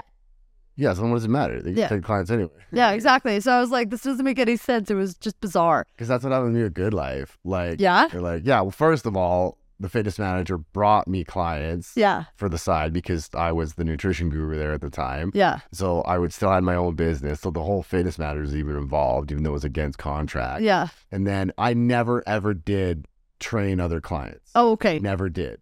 I only trained one at Good Life. And then when I quit, they tried bashing me and saying that I was doing this and that they were going to do something about it. I'm like, first of all, you have no proof. Second of all, if you're talking about the nutrition clients, that was your fitness manager. Yeah. I was bringing them, which is awesome. She and I got along great. Yeah. She wouldn't not gonna trust anybody else. Yeah. And so, those organizations, like, I get it, the whole conflict of interest, but it's like, look, you make millions of dollars per year, so you want to squash somebody's dream because you can't afford to let a couple clients go, which you know you're going to replace anyways. That's the thing. Like, it's like, back off. Like, it's just like, let something like Good Life F45 be a stepping stone for some people. Yeah. Because, like, and I mean this genuinely, but like, everybody's replaceable. It's true. Like, everybody's replaceable. So why are you worried about this one individual, quote unquote, stealing clients or something along the lines of that? Like, let this person, like, use you as a stepping stone. Yeah. Because you're just going to be able to bring in someone right after them. And even if they did that 50 times over, there's always somebody that's going to want to work for F45. Yeah. Eventually you're going to find that individual. If that's what you're looking for, is someone to spend the rest of their life at F45, you are eventually going to find that individual. Yeah, exactly. So just let this person do what they want to do. And I think it stems from like their own fear of, like, for my boss personally, he was in a lot of debt because we opened that gym during COVID. And so that gym already had so much shit that had been through, like the manager before was stealing. And then we went into COVID where we had obviously AHS up our ass every single day. And then after that, he was like, I am putting so much money into this business and I'm not seeing that return. And I was supposed to see that return because he was a restaurant business owner. Okay. He's not a gym guy. So he was like, you know about fitness, you get in there and you do it. And I was like, okay. And he honestly was like, very unfit for that, I guess, industry, because restaurant and fitness are very different. Like, they can have correlations, but most people who run restaurants, that's what they do because it's so crazy and intense, and it's like any business. But he just didn't know enough about fitness to know what demographic to go after. He didn't realize that location of Kensington had a lot of turnover, and there's not a massive population there that we could continuously have that turnover. Like downtown has people constantly because everybody's always downtown. Everybody works downtown. Where do you think that they go? From work to the gym to home. Yeah. That's what people do. And so if their gym is near their home, they're like, okay, yeah, great. But also, like, is it convenient? Is it not convenient? Parking plays a role. The age demographic that was around that area can't afford that membership. They're my age. They work maybe every summer and then go to the school. Like, you think that they can afford that?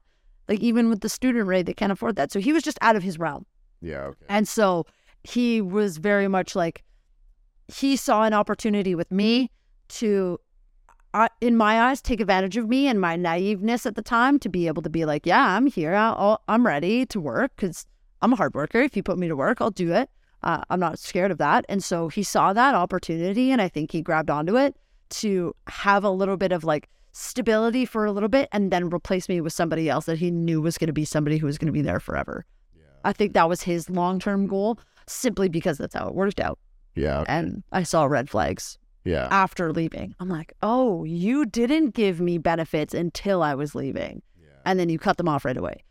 Oh, you way underpaid me because I had no idea how much I should have been paid. Yeah. I was underpaid for 6 months of the, like, or I was paid properly for 6 months, but I was there for 2.5 years.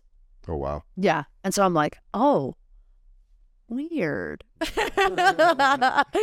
But people will do that because they're like, they see fresh meat and they use it as a stepping stone to create their own business. Yeah. You know? So so we hit that 200-pound mark. Yeah. Right? We hit the PR. Can you tell I love talking and sidetracking? No, that's great though. That's good. No, it all plays into the story. So I just want to go back because I want to know, like, not specifically like timeline or whatever, but like, so you left this individual. Yeah. And is that when you started to turn everything around? Yeah. And That was like the typical bad relationship story. oh yeah, it was definitely the typical bad relationship story because I saw, even just after I broke up with him, I'm pretty sure I lost like 10 pounds just due to stress. Like, I was like, holy shit, because I remember looking at, because I'm still like, I'm that person that takes progress photos every week. And so I still did that at the time because I was like still trying to document my journey, even though I hated how I felt and how I looked.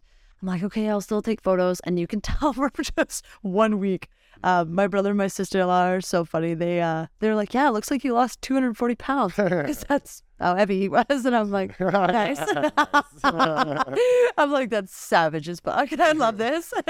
So so when did you quit F45 and start your business then? That was Time frame, or was this? No, that was actually, I'm trying to think timeline wise. I was there for a good year, I think, after. My dad passed away September 2021. So I left F45 September 2021. Okay. Yeah. I'm trying to think. Time flies. I feel like I blanked and it's been almost his 2-year anniversary. I'm like, whoa, this is weird. So what state were you in, both, like, obviously mentally, you know, the loss of your father, but like physically as well? Like, what state were you in going into the business? Because you said you were like, okay, was this a good idea and everything? Like, what kind of state was that? Oh boy, I think it was a state of desperation, to be honest with you. So just to jump ahead to make sense of this. So where you're at right now today, do you feel like you have a pretty successful business? I would say it's, yeah. Okay. Yeah. Yeah, because the reason why I wanted that input before you continue with the story is like to show people, like, look, like, you know, you can be in your worst place and still make things happen. Yeah. Right. And like, in terms of like desperation, it's, once again, it's context. Yeah. So like if you're at a bar and you're desperate, that's maybe not the best way to utilize desperation. Yeah. To utilize desperation in that context. Yeah. To obviously bring yourself where you are today, because you said it's been 2 years. Yeah. With the business, like to have a successful business after 2 years. Yeah. Especially like your own business, like that, it's very, very difficult. Yeah. So like it sounds like, like you utilize that desperation well. Oh yeah. I had to. Yeah. I didn't have any other choice, truthfully. I knew I always wanted to start my own business, but it definitely happened way faster than I expected. And so with that, I guess. Was it that now or never mentality? Basically, it was like now or never. Either you do it now or you go back to school and you pick something else, because that's kind of like the cards I was dealt. Like, my parents have never been financially stable. So we struggled already, and then getting into it and having a job like F45 where I was actually making good money and then going back to struggling again. I was like, fuck me, does this ever end? And then it was literally now or never. Because either you do this and you fail a couple times, or you go and you work for somebody else. And I knew for a fact I never wanted to work for somebody else because I realized how disposable I was. Nobody can fire the boss if it's your own business. Yeah. And I realized I wanted to run things my own way. I wanted to create my own brand. And I wouldn't say I'm successful in a sense where I'm tossing in 7 figures.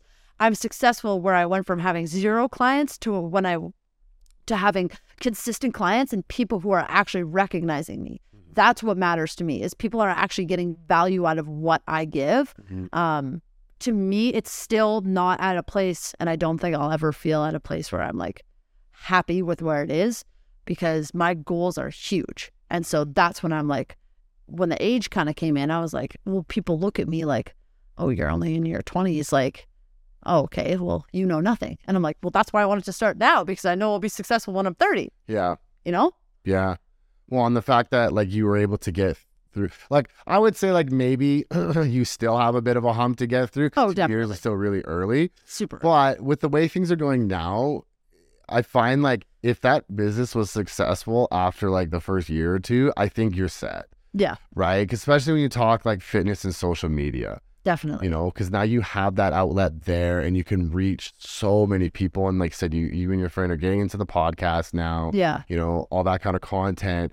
And so I feel like if you have success now, Yes. as long as you stay on top of that, Definitely. it's going to continue. Because that's where I got big into social media, because I went like this. Oh, okay. Right? Because Yeah. nobody knows who you are. Yeah.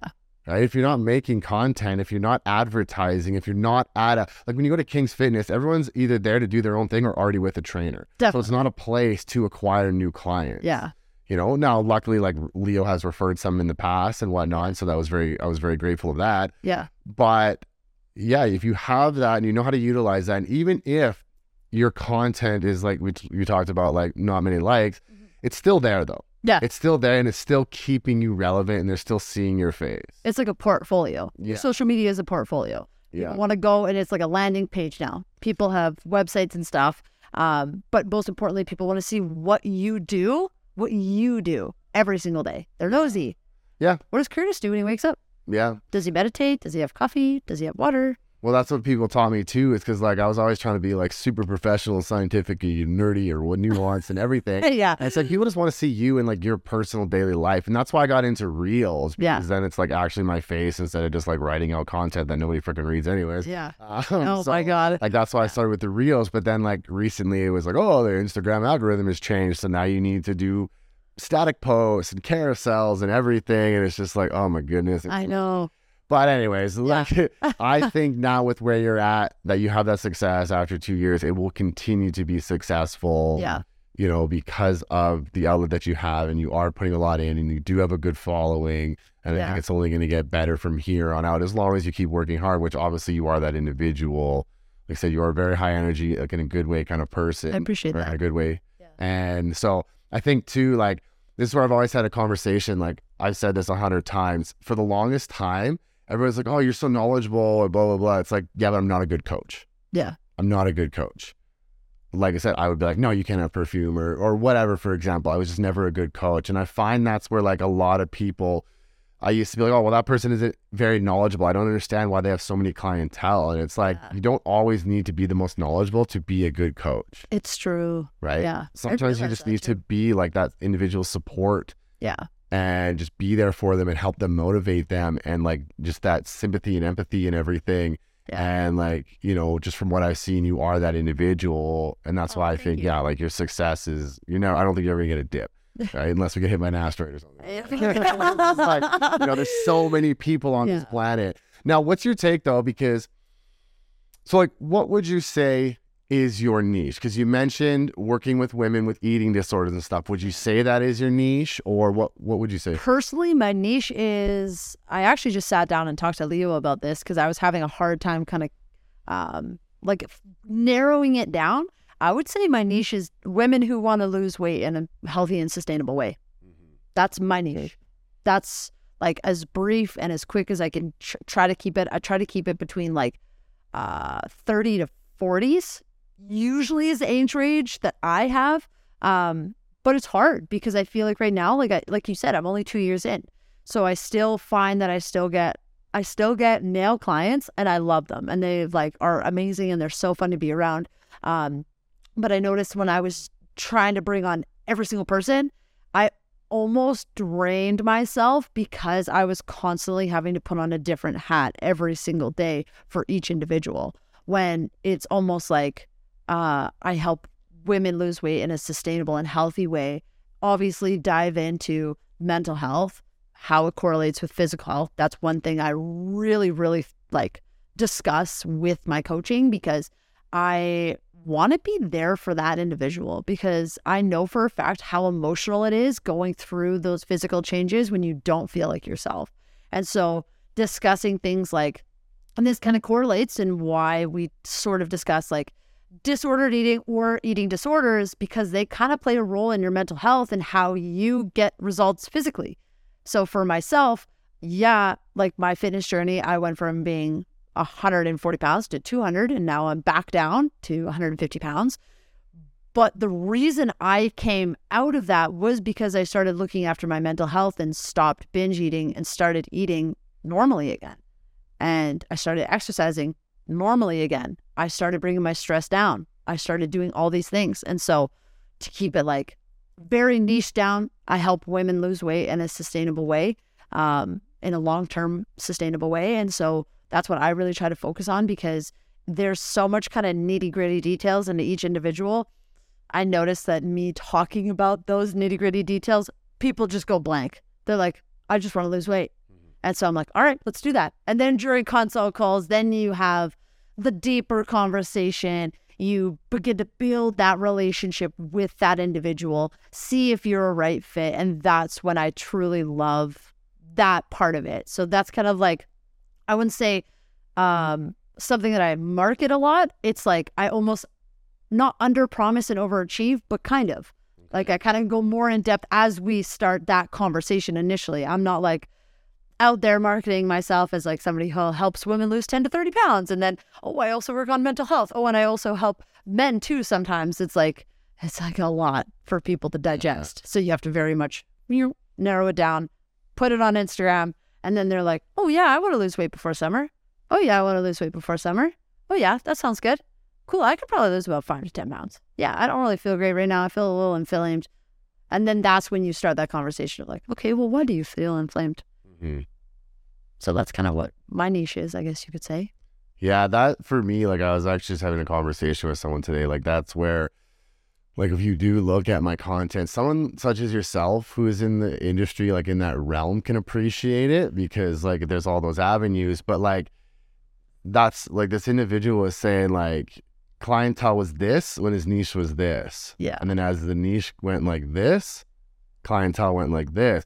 And so that's my problem because like, and then I was talking to other people. I said, well, my niche is everything. Yeah. I have the knowledge for everything. I don't mean that from a douchebag egotistical standpoint. Yeah. It's just I've worked with a lot of different avenues. Like you talk female hormones, you talk cancers, you talk autoimmune disease, thyroid disorders.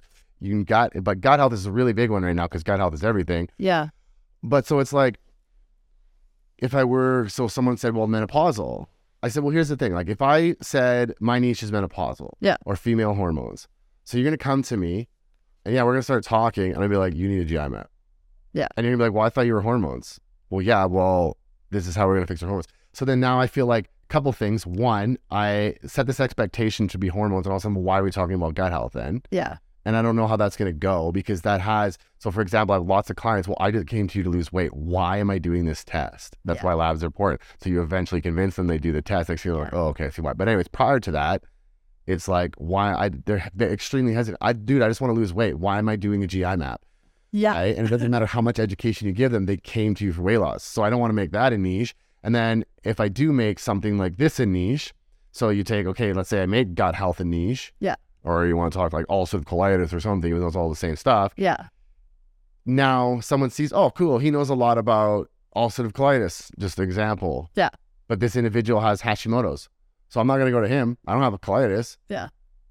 But I literally have a case study of reversing Hashimoto's. You know what I mean? So this is the battle that I am fighting right now. Yeah. But I understand from a marketing aspect of why you need to narrow your niche down. Yeah. I feel this on a deep level. It's so difficult because it's like, I can help. I literally say that. People are like, well, do you have any, can you help my friend who's got this? I'm like, I can help anything or anyone. Yeah. Right? And it's just because of starting with the basic foundation, but it always starts with the gut. Yeah.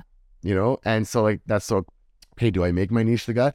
But it's so hard for me to create consumable information about the gut because where I see people creating information about the gut is scaring people. It's fear mongering. Yeah. Oh, right. Definitely. This is what's happening. Here's what's happening to your body if you don't take care of this. Yeah. But I cannot provide information on how to take care of your gut, especially in extreme situations, because it can make you 10 times worse. Yeah. And then you're going to come back at me and you're going to think I'm an idiot. And so this is like that fine realm. And this is where I'm stuck with social media. Yeah. You know what I mean? Because it's like, all right, well, what content do I make to attract to a niche?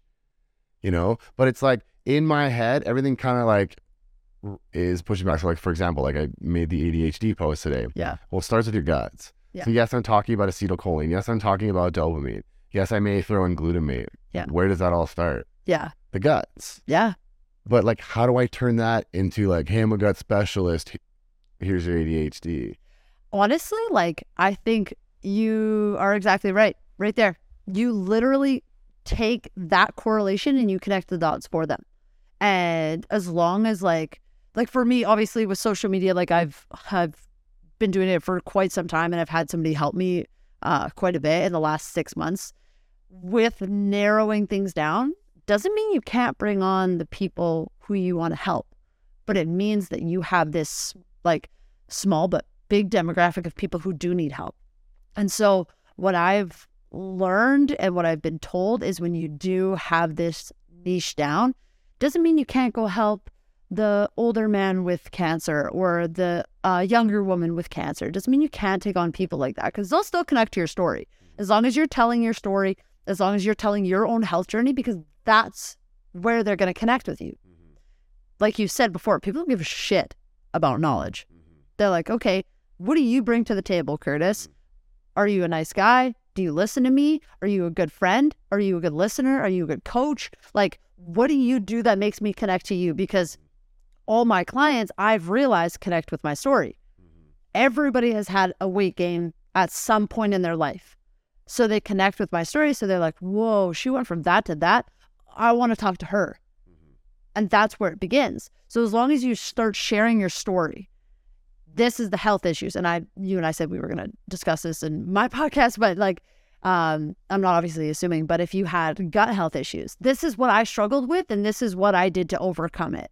If you speak from personal experience, nobody can argue with that. If you speak from a scientific standpoint, most people will argue that. Hence why you have people in your comments being like, no, you're not right about XYZ because this is my personal experience.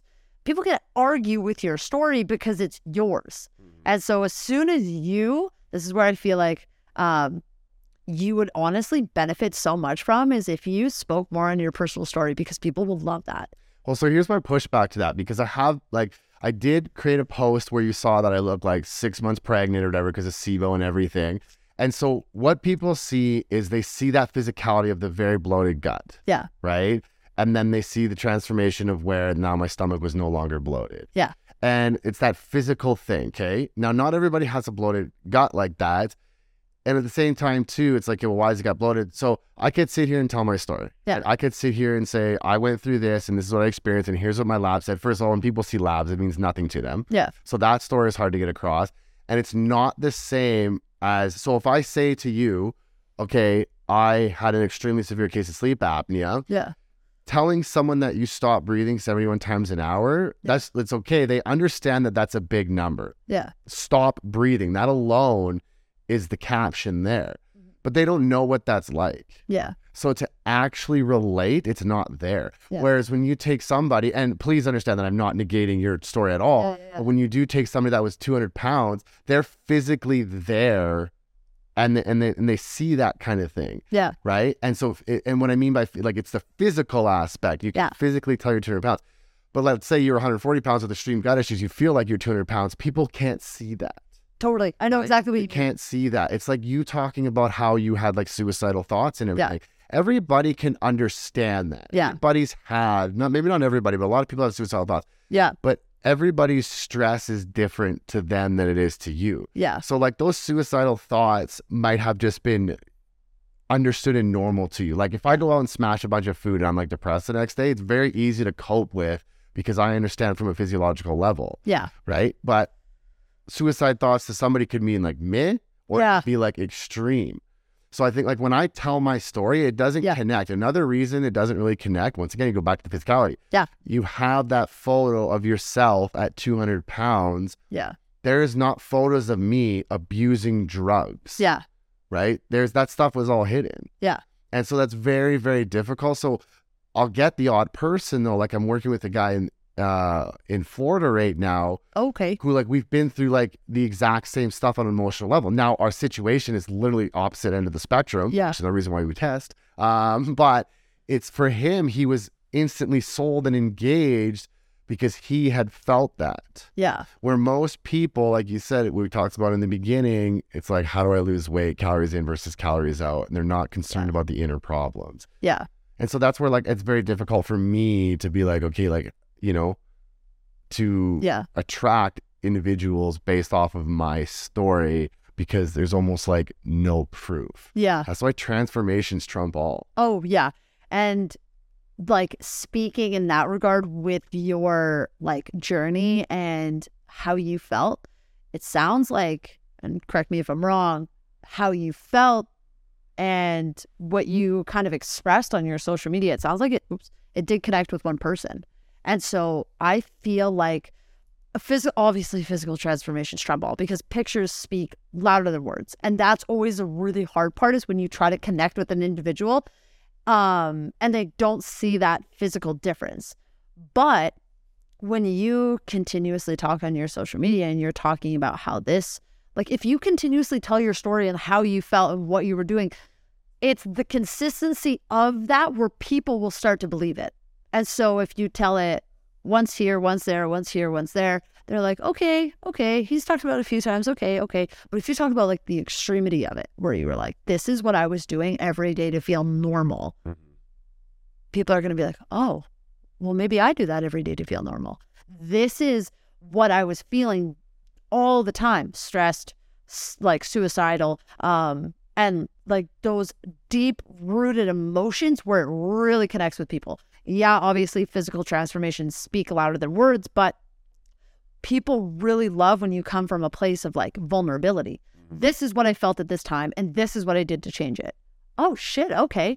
Well, I can see that he obviously has that physical transformation to like back it up.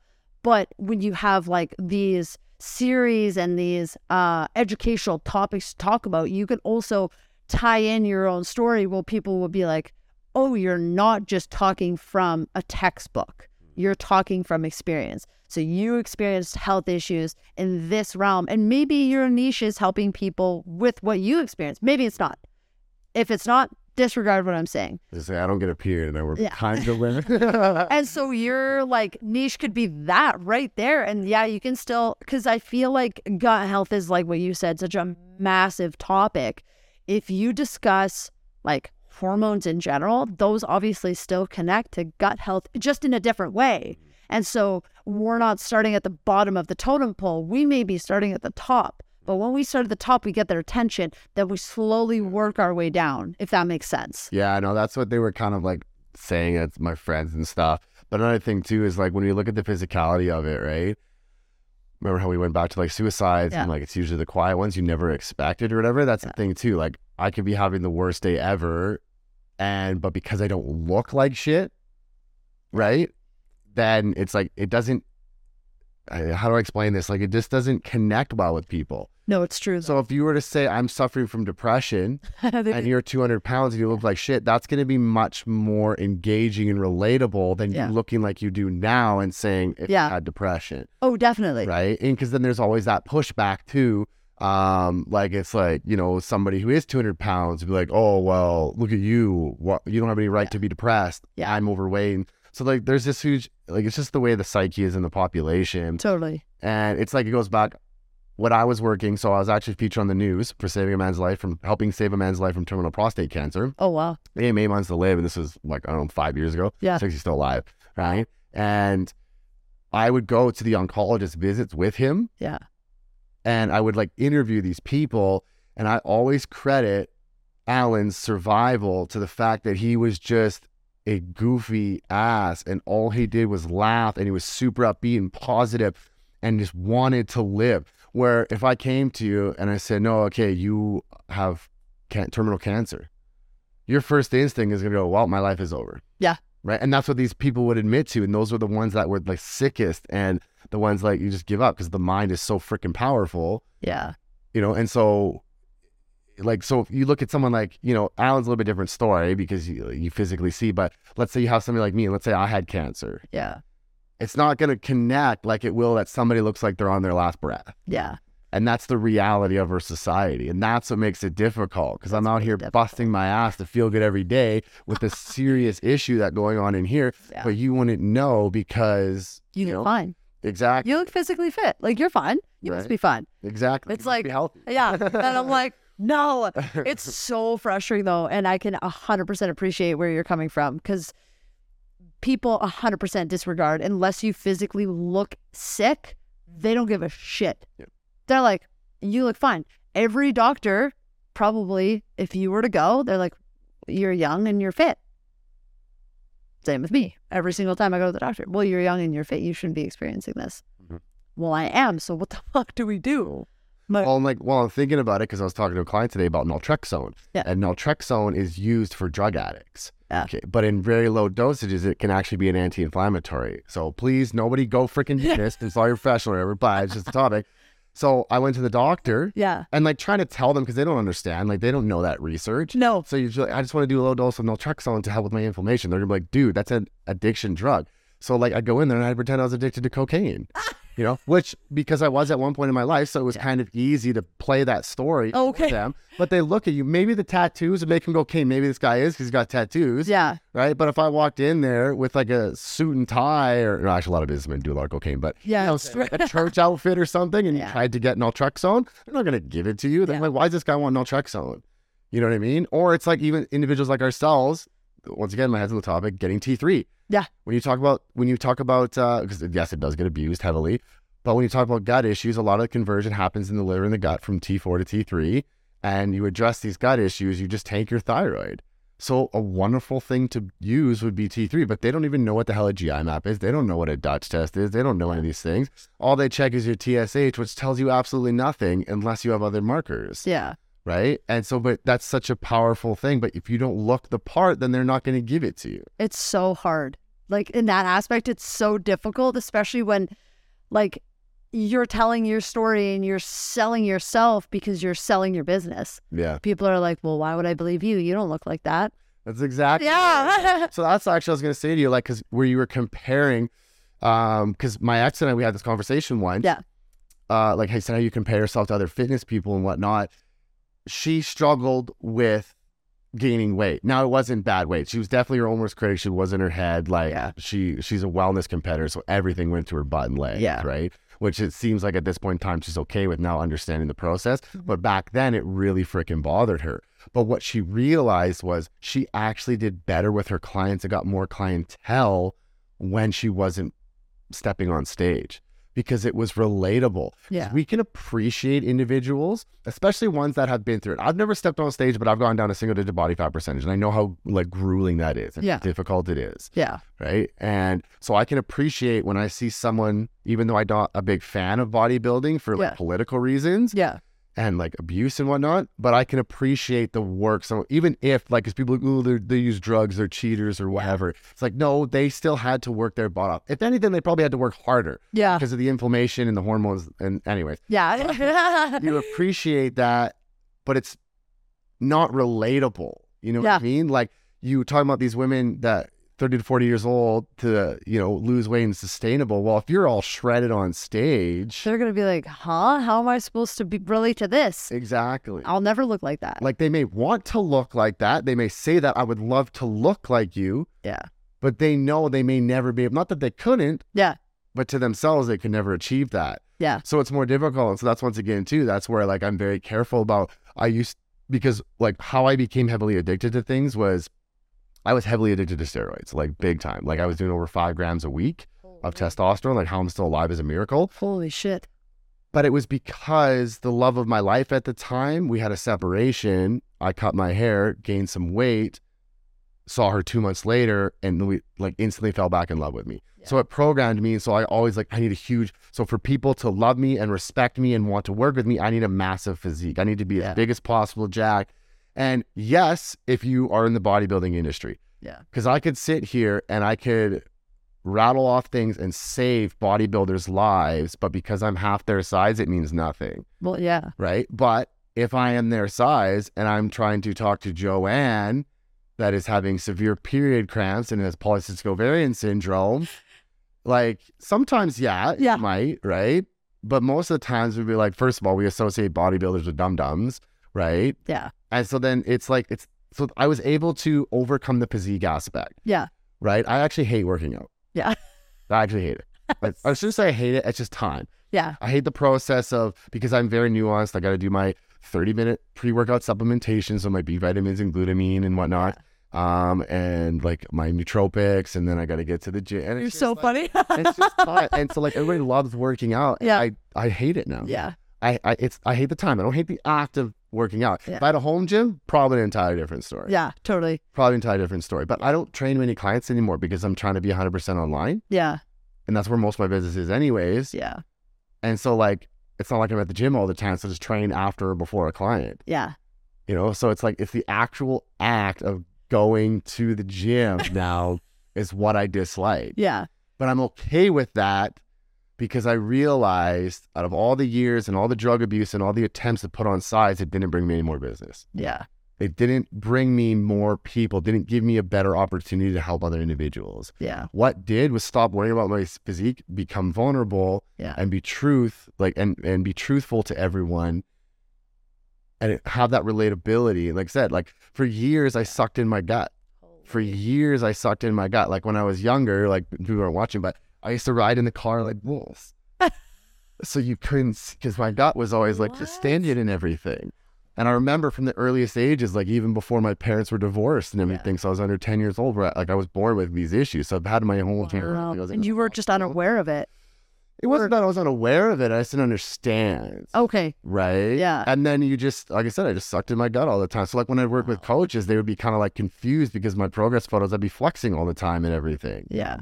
And so it got me nowhere in life. So finally, when I just let the gut out and like, you know, the first person I was ever truthful about my appearance was my mentor now, Blake Grove. Yeah. I've never sent distended photos to anyone ever in my life. And then to go and post it on Instagram. Yeah. I didn't feel that vulnerable though, because I had fixed it. Yeah. Right.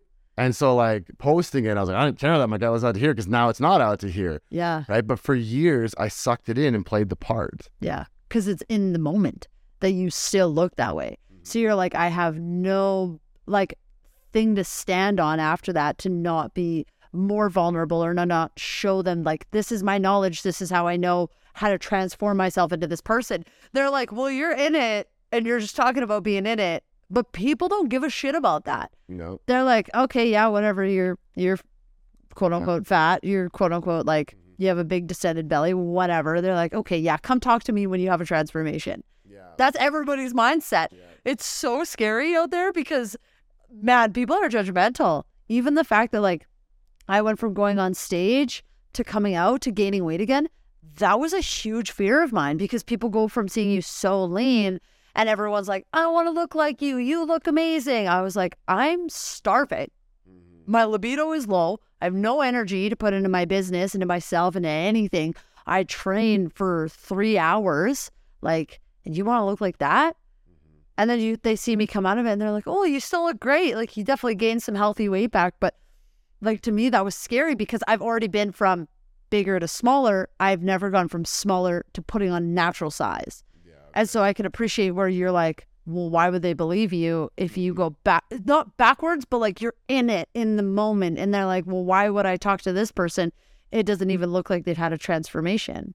And so when you speak from vulnerability in the moment, it's so scary because you're like, I don't know what they're going to think. I don't know what they're going to say. But part of me has just come to terms with the fact that I'm like, fuck it. I don't care anymore. Yeah. Well, like it's also difficult from like, when you look for respect, from individuals. So for example, like I relapsed hard with my gut health, but that's because going through the gut process, I had lost so much size. So then I became insecure again. I let those feelings come back in. So then I pounded a ton of food and workouts without doing the proper phases of repairing the gut to prevent relapse. Yeah. And so then I had gut issues again. So then people are going like, well, why do you have gut issues again? And blah, blah, blah. So then to become vulnerable, like, hey, this is what I did because I didn't listen to my coach. Yeah. Right. And so then to come out that. But the thing is, without physically seeing it, they just don't know. They just don't know. So it's like, yeah. So like, it's like working with women, which I don't have this problem anymore. Yeah. But I actually had a client leave me one time. Like she came back afterwards, but it was a complete misunderstanding for sure. Yeah. Issues. But she thought I was trying to act like what I knew what it felt like to like go through a cycle and like and everything. It's like, no, I have no idea. Yeah. Right? I understand on a physiological level. Yeah. Know what's happening hormonally, neurotransmitter, inflammation, gut, etc. Yeah. Right. But I have no freaking clue. So like that was sometimes hard to work with women. And like I don't get the pushback, but there's a lot of patronizing sometimes. You know what I mean? And it's just like, no, okay, I understand. I let them have it or whatever. And I know you think I don't know this because I don't experience this, right?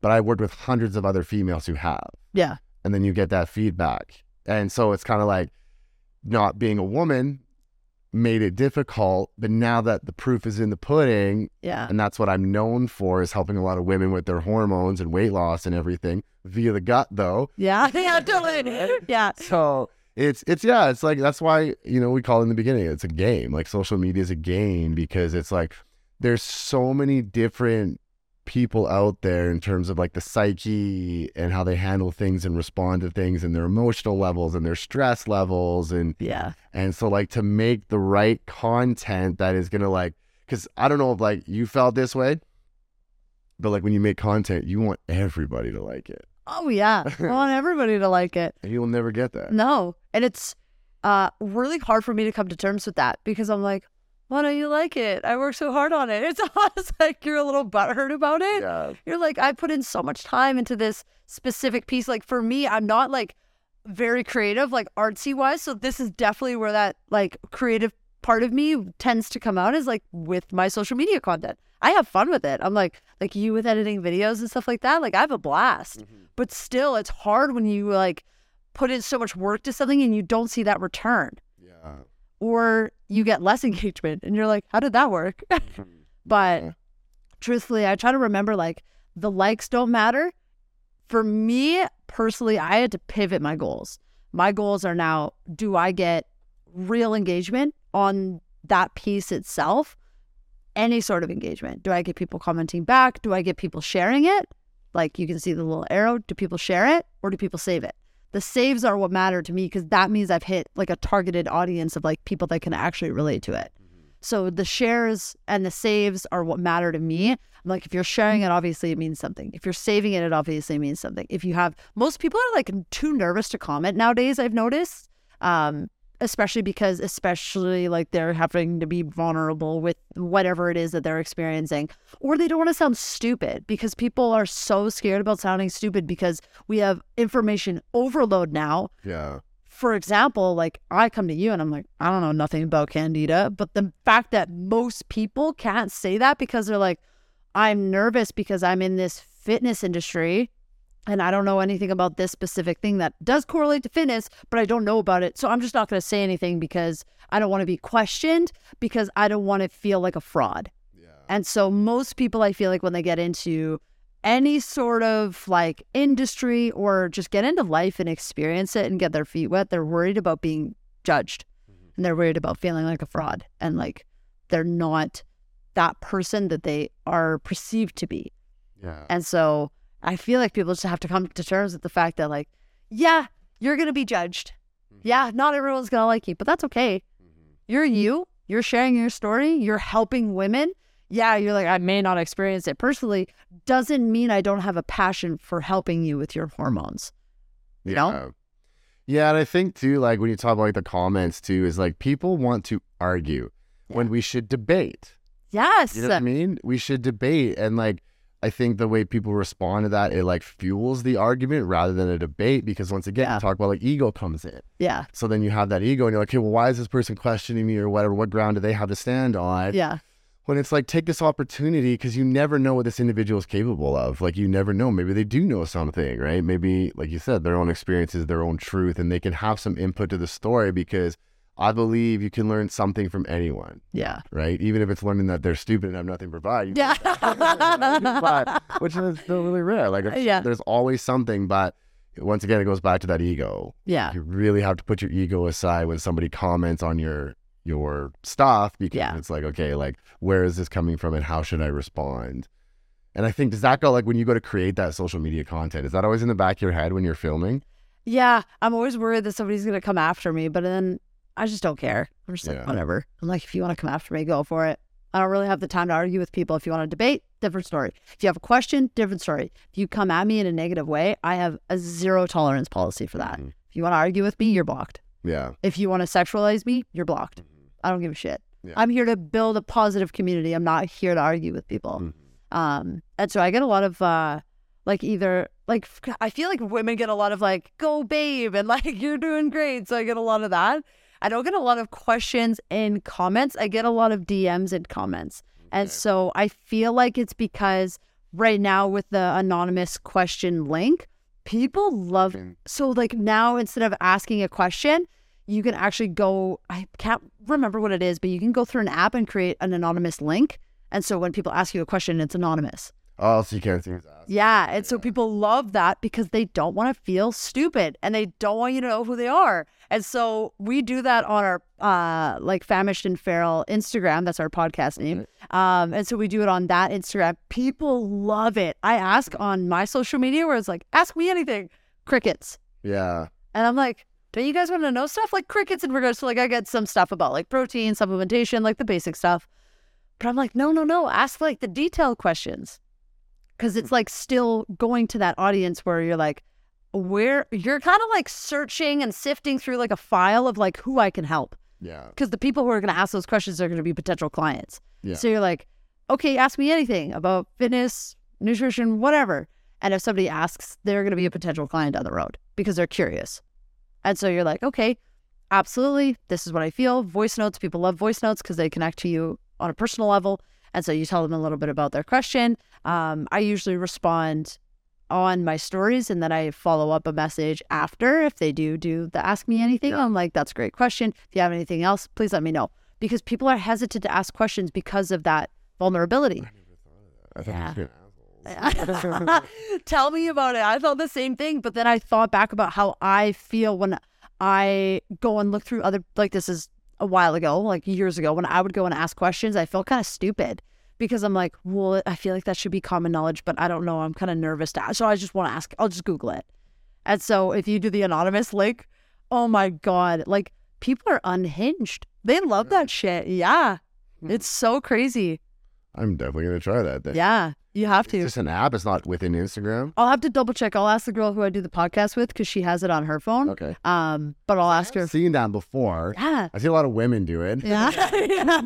Yeah, stuff comes out. And that's why I was nervous to do it on my own, just simply because of that. So I'm like, we'll just do it on our dual episode. So I thought Instagram would have had that then, but interesting. Okay, I'm definitely going to try that out. It'd be interesting to see like the difference in it. It's crazy. Yeah, we had.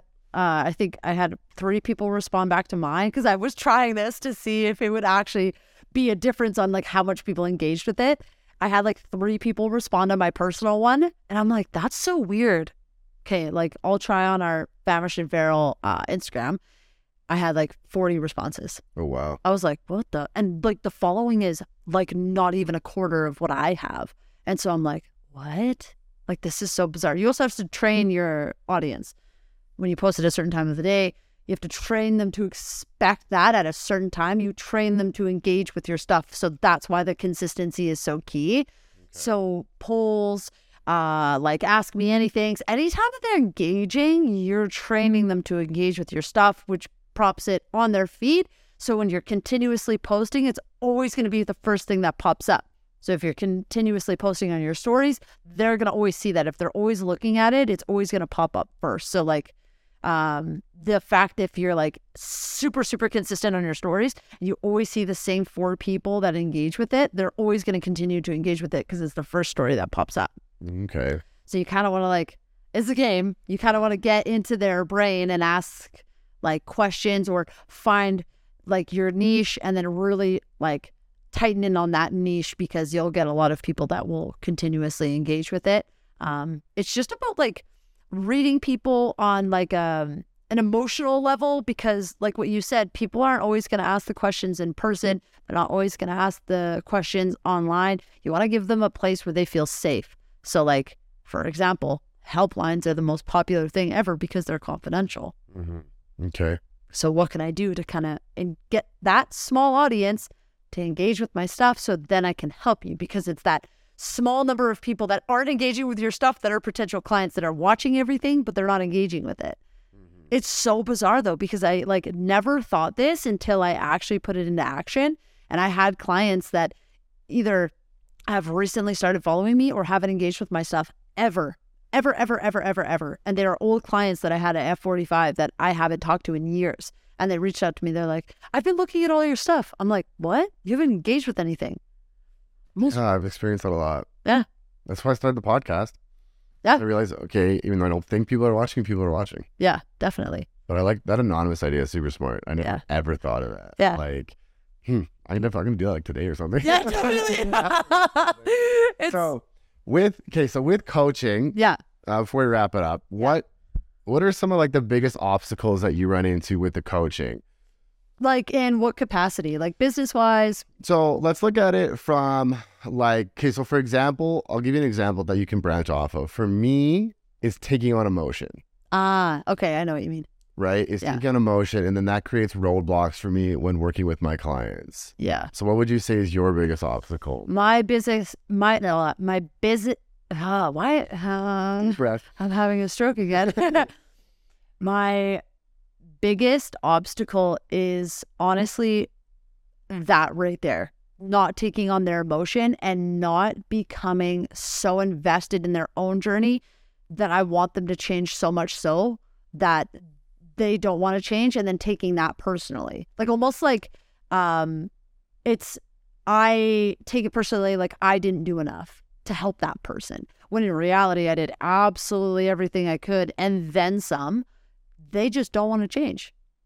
Because I've had quite a few clients, obviously with slowly building my business, where people reach out because they want to change, but they want you to just listen, and they want to just kind of complain to you, and they just kind of want to be stagnant. Mm-hmm. So I had to, this was like when I first started my business. It's gotten better now, but in the beginning, I couldn't really seek out those red flags of like when you're having a consult call, if somebody actually is invested in their health, I can pick out those small flags of like, I just wanted to help everybody. So I was like, I'll just help everybody. And so I had clients who would either like just become their pain, become their mental pain, whatever it was, and they just didn't want to change, and they had all these excuses. And so they always had a story that came with it. And like you said, like you get emotionally attached. And so you're like, I'm emotionally invested in you. So you're telling me the sob story. Now I'm invested in the sob story, but you're coming to me and not coming with results. You're not showing up for yourself. So how can I show up for you if you're not showing up for yourself? And so I had to take a step back, and this is still a learning curve for me. I get really invested. And that's definitely the hardest part for me, is not taking it personally and not taking their emotions on. Because when I was there, it always comes in lulls in personal training, but online, I feel like it's nice to have that balance. It's almost like the screen gives you a little bit of a boundary where you're not actually taking on the energy like you are in person. Yeah. But when I had a lot of in-person clients back to back to back to back, I would stack them like that, but I would go home and I'd be like, absolutely wrecked. But it's because I'm dealing with 10 different personalities, 10 different circumstances, and they use that time in person to talk. And so it's not like, oh, I'm checking in with you once a week. You have however long to talk to me, 30 minutes to vent about your week, whatever. Cool, awesome, great. See you next week. Mm-hmm. Like, yeah, we'll still keep in touch, obviously, if there's stuff that's going on. But for the most part, like if you see clients 2 times a week, 3 times a week, you like hear them out and you're like in it with them. And so I had to be able to like separate that. I had actually a bad experience with a client where she actually ended up getting too invested in my life. So I had to be able to set boundaries for myself in regards to like taking on their emotions. And so what do you mean by that, though, too invested in your life? So she got too invested in my life and in my personal life. So actually started... So it changed the dynamic of the relationship? Changed the dynamic of the relationship. And so this is when I first started on my own. She actually came after me and started working with me, and it was great. She started taking her shit out on me. She started taking her bad days out on me. She started taking her energy out on me. Then she actually started going after my exes. And she started talking to my exes and then telling me about it. And she was trying to wiggle her way in a very unprofessional manner. What age? She was younger than me. She was, yeah. So she was trying to like, I think honestly she wanted to be my friend, and I don't really think she knew how to go about it. So she went about it the wrong way. So I ended up having to snip that off. And from that point, I was like, I have boundaries, and my boundaries are I'm available from this time until this time. If it's like, I'm super lenient with it though. Like if people need me, I'm always there. And that's what I always try to tell my clients. But I had to set that boundary in the very beginning because I would rather have that than to set the boundary later in the relationship when it's already too far gone. Because if you set it in the beginning, you're like, no, we have our call at this time. If you have questions, you reach out to me here. Expect a delay. You always say expect a delay. Usually there's no delay in my opinion because I'm working all day. So I'm like on top of my shit. But I had to set that because it started to get too much where I was filling my cup up and there was a hole in the bottom. Okay. Because I was just draining myself. And so I was taking on their emotions. I wasn't handling my emotions. I was overworking myself. And I was overworking myself in a sense of like mentally and emotionally because you're just taking on people's everything. And that's really hard. How did you navigate that? Well, like question for you first, I was like, when you took on that emotion, did you find you made the wrong decisions with him after that? Yeah. Yeah. Yeah. It's hard. You get very like clouded. Yeah. You get very, very clouded. And it almost comes back to bite you in the ass. Cause then like I've had clients like, why didn't you just say this before? I was like, listen, man, I took on way too, like I haven't actually expressed this to them, to be honest. I've like just mentioned, I had time to think, you know, like I have some clients that'll ask me a question and in the time it's just something is like, I'm overwhelmed or like whatever, or I just finished filming a podcast. And so it's like, I will reply when I should have sat on it. Yeah. And like that is one big thing that I've changed with my coaching is I realize things can wait. Yeah. You know, there's nothing, unless I said, text me when you go to the grocery store. Yeah. And I'll tell you what to pick up. There's nothing that you need an urgent response from me. Yeah. There's nothing. I agree with that 100%. It's chopped off. That's not on me. Yeah, literally. Like nobody's being sensitive, but anything can wait. Any sort of question that you may have had, you know, there'll be times when I'll send a plan away and I will be prepared. I won't on my phone because I'm expecting these questions, especially if someone's eager to get started right away. Totally. But if I know it's like, look, they have to, this supplement's going to make a huge difference in the plan. They're not going to get that for a week. I'm like, the response can wait so I can have a good thought out response. Yeah. So I'll have some clients where I'll text them and it's just not the greatest response. Like, so for example, I'll give like a total example. I had a client of mine take the Braverman test. Okay. And then I was recommending some supplementation to improve his dopamine. And he's like, how come that's not on the list? And I'm just like, I don't know. Right. And then like a couple of days had gone by, even a week. And I was like under my red light and thinking, I was like, I know exactly why. So I messaged him this big thing. I said, here's why this is not on the list or whatever. And he was like super appreciative about it. And that's maybe not the greatest example because that like didn't wreck anything or like set anything back. But there's been times where when I started out in my fitness journey, which was fitness at the time because I didn't care about health. Yeah. I just wanted to get bigger and shredded, etc. Yeah. My coach took forever to respond to me. Like it would, sometimes it was days, everything. And so when I went on my own, I said, okay, look, I'm going to make sure that I never do that. Yeah. But the problem was then I prioritized response time over quality. Yeah. And so like I would say the wrong things and I had to come back and you'd look like an idiot. It would backfire the client's trust and everything. And so now it's like I really live by that, sleep on it. Yeah. Because then you can come into a clear head space with a much, like go for a walk. Yeah. It's huge. I learned that the exact same scenario. It's the same thing. You kind of look back at your text, you're like, what the fuck was I thinking? Why did I say that? Yeah. Like it's just like in the moment you're like, there you go, send, boom, done. Okay, awesome. I got back to him. I don't have to worry about it. And then you read back, you're like, that was actually the worst thing I probably could have said. Yep. And then you lose their trust. Yep. And so, yeah, I think what you said is huge. Same thing. I had a coach, would take days to respond. Same mindset when I came into my own coaching. I was like, I'm never going to be that way. Mm-hmm. And now I'm like, oh, I need to sit on this, like in a professional way. Yeah, exactly. Like you want to have a good response. You want to have a well thought out response. Another problem too, when you prioritize response time is you set that precedent now. So then when you're not responding like that, it makes people feel bad and then you just lose trust that way or whatever. Yeah. So I kind of actually, I began to understand why he was the way he was. Yeah. Coach. For sure. And it made perfect sense. And not that I would ever take days to reply to somebody. Yeah. Sometimes like messages get lost. Definitely. Right. But once again, too, it wasn't like it needed that immediate response. So it was okay. Like, yeah, you apologize. Hey, sorry for the delay, but here's what we're going to do. Yeah, exactly. And so coming at it with like a clear head. Yeah. Yeah. I'm very guilty of wanting to get up and just work right away. I have to get up and give myself time to wake up, then go to work at my desk.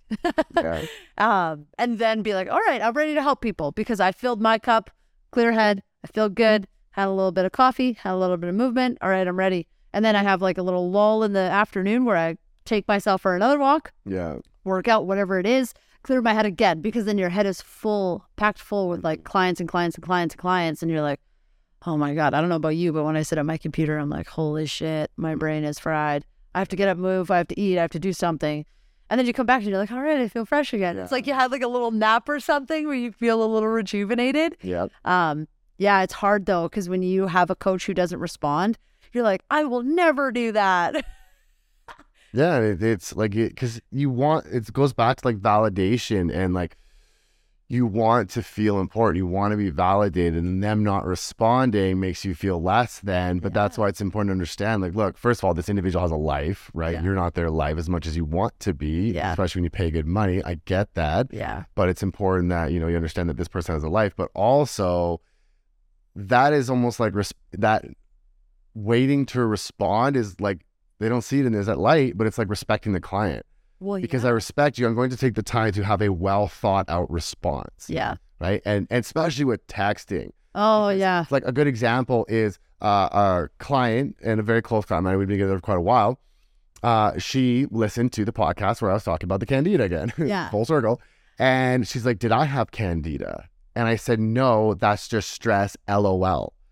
And me putting the LOL really upset her. Yeah. And rightfully so. I don't blame her at all. But the reason I put the LOL was to make light of the situation, to not make her feel bad about her stress. Yeah. But it's texting. Yeah. So she didn't understand that. She didn't know that. Yeah. And of course, the mood I was in, I kind of said that, but I finished it off with, you're damned if you do and you're damned if you don't. Yeah. Thankfully, I know I shouldn't be wording it like this, but it's like, I shouldn't have said that. But we've been together so long, it's almost like to her, it wasn't going to be like a surprise kind of thing. If I could retract that, I would. But that's the issue with texting. That's why you really need to sit on it and think of these well thought out responses. You got to think, okay, if I word this way, are they going to take that? Or if I word this way, how am I going to follow up, letting them know that I meant it like this?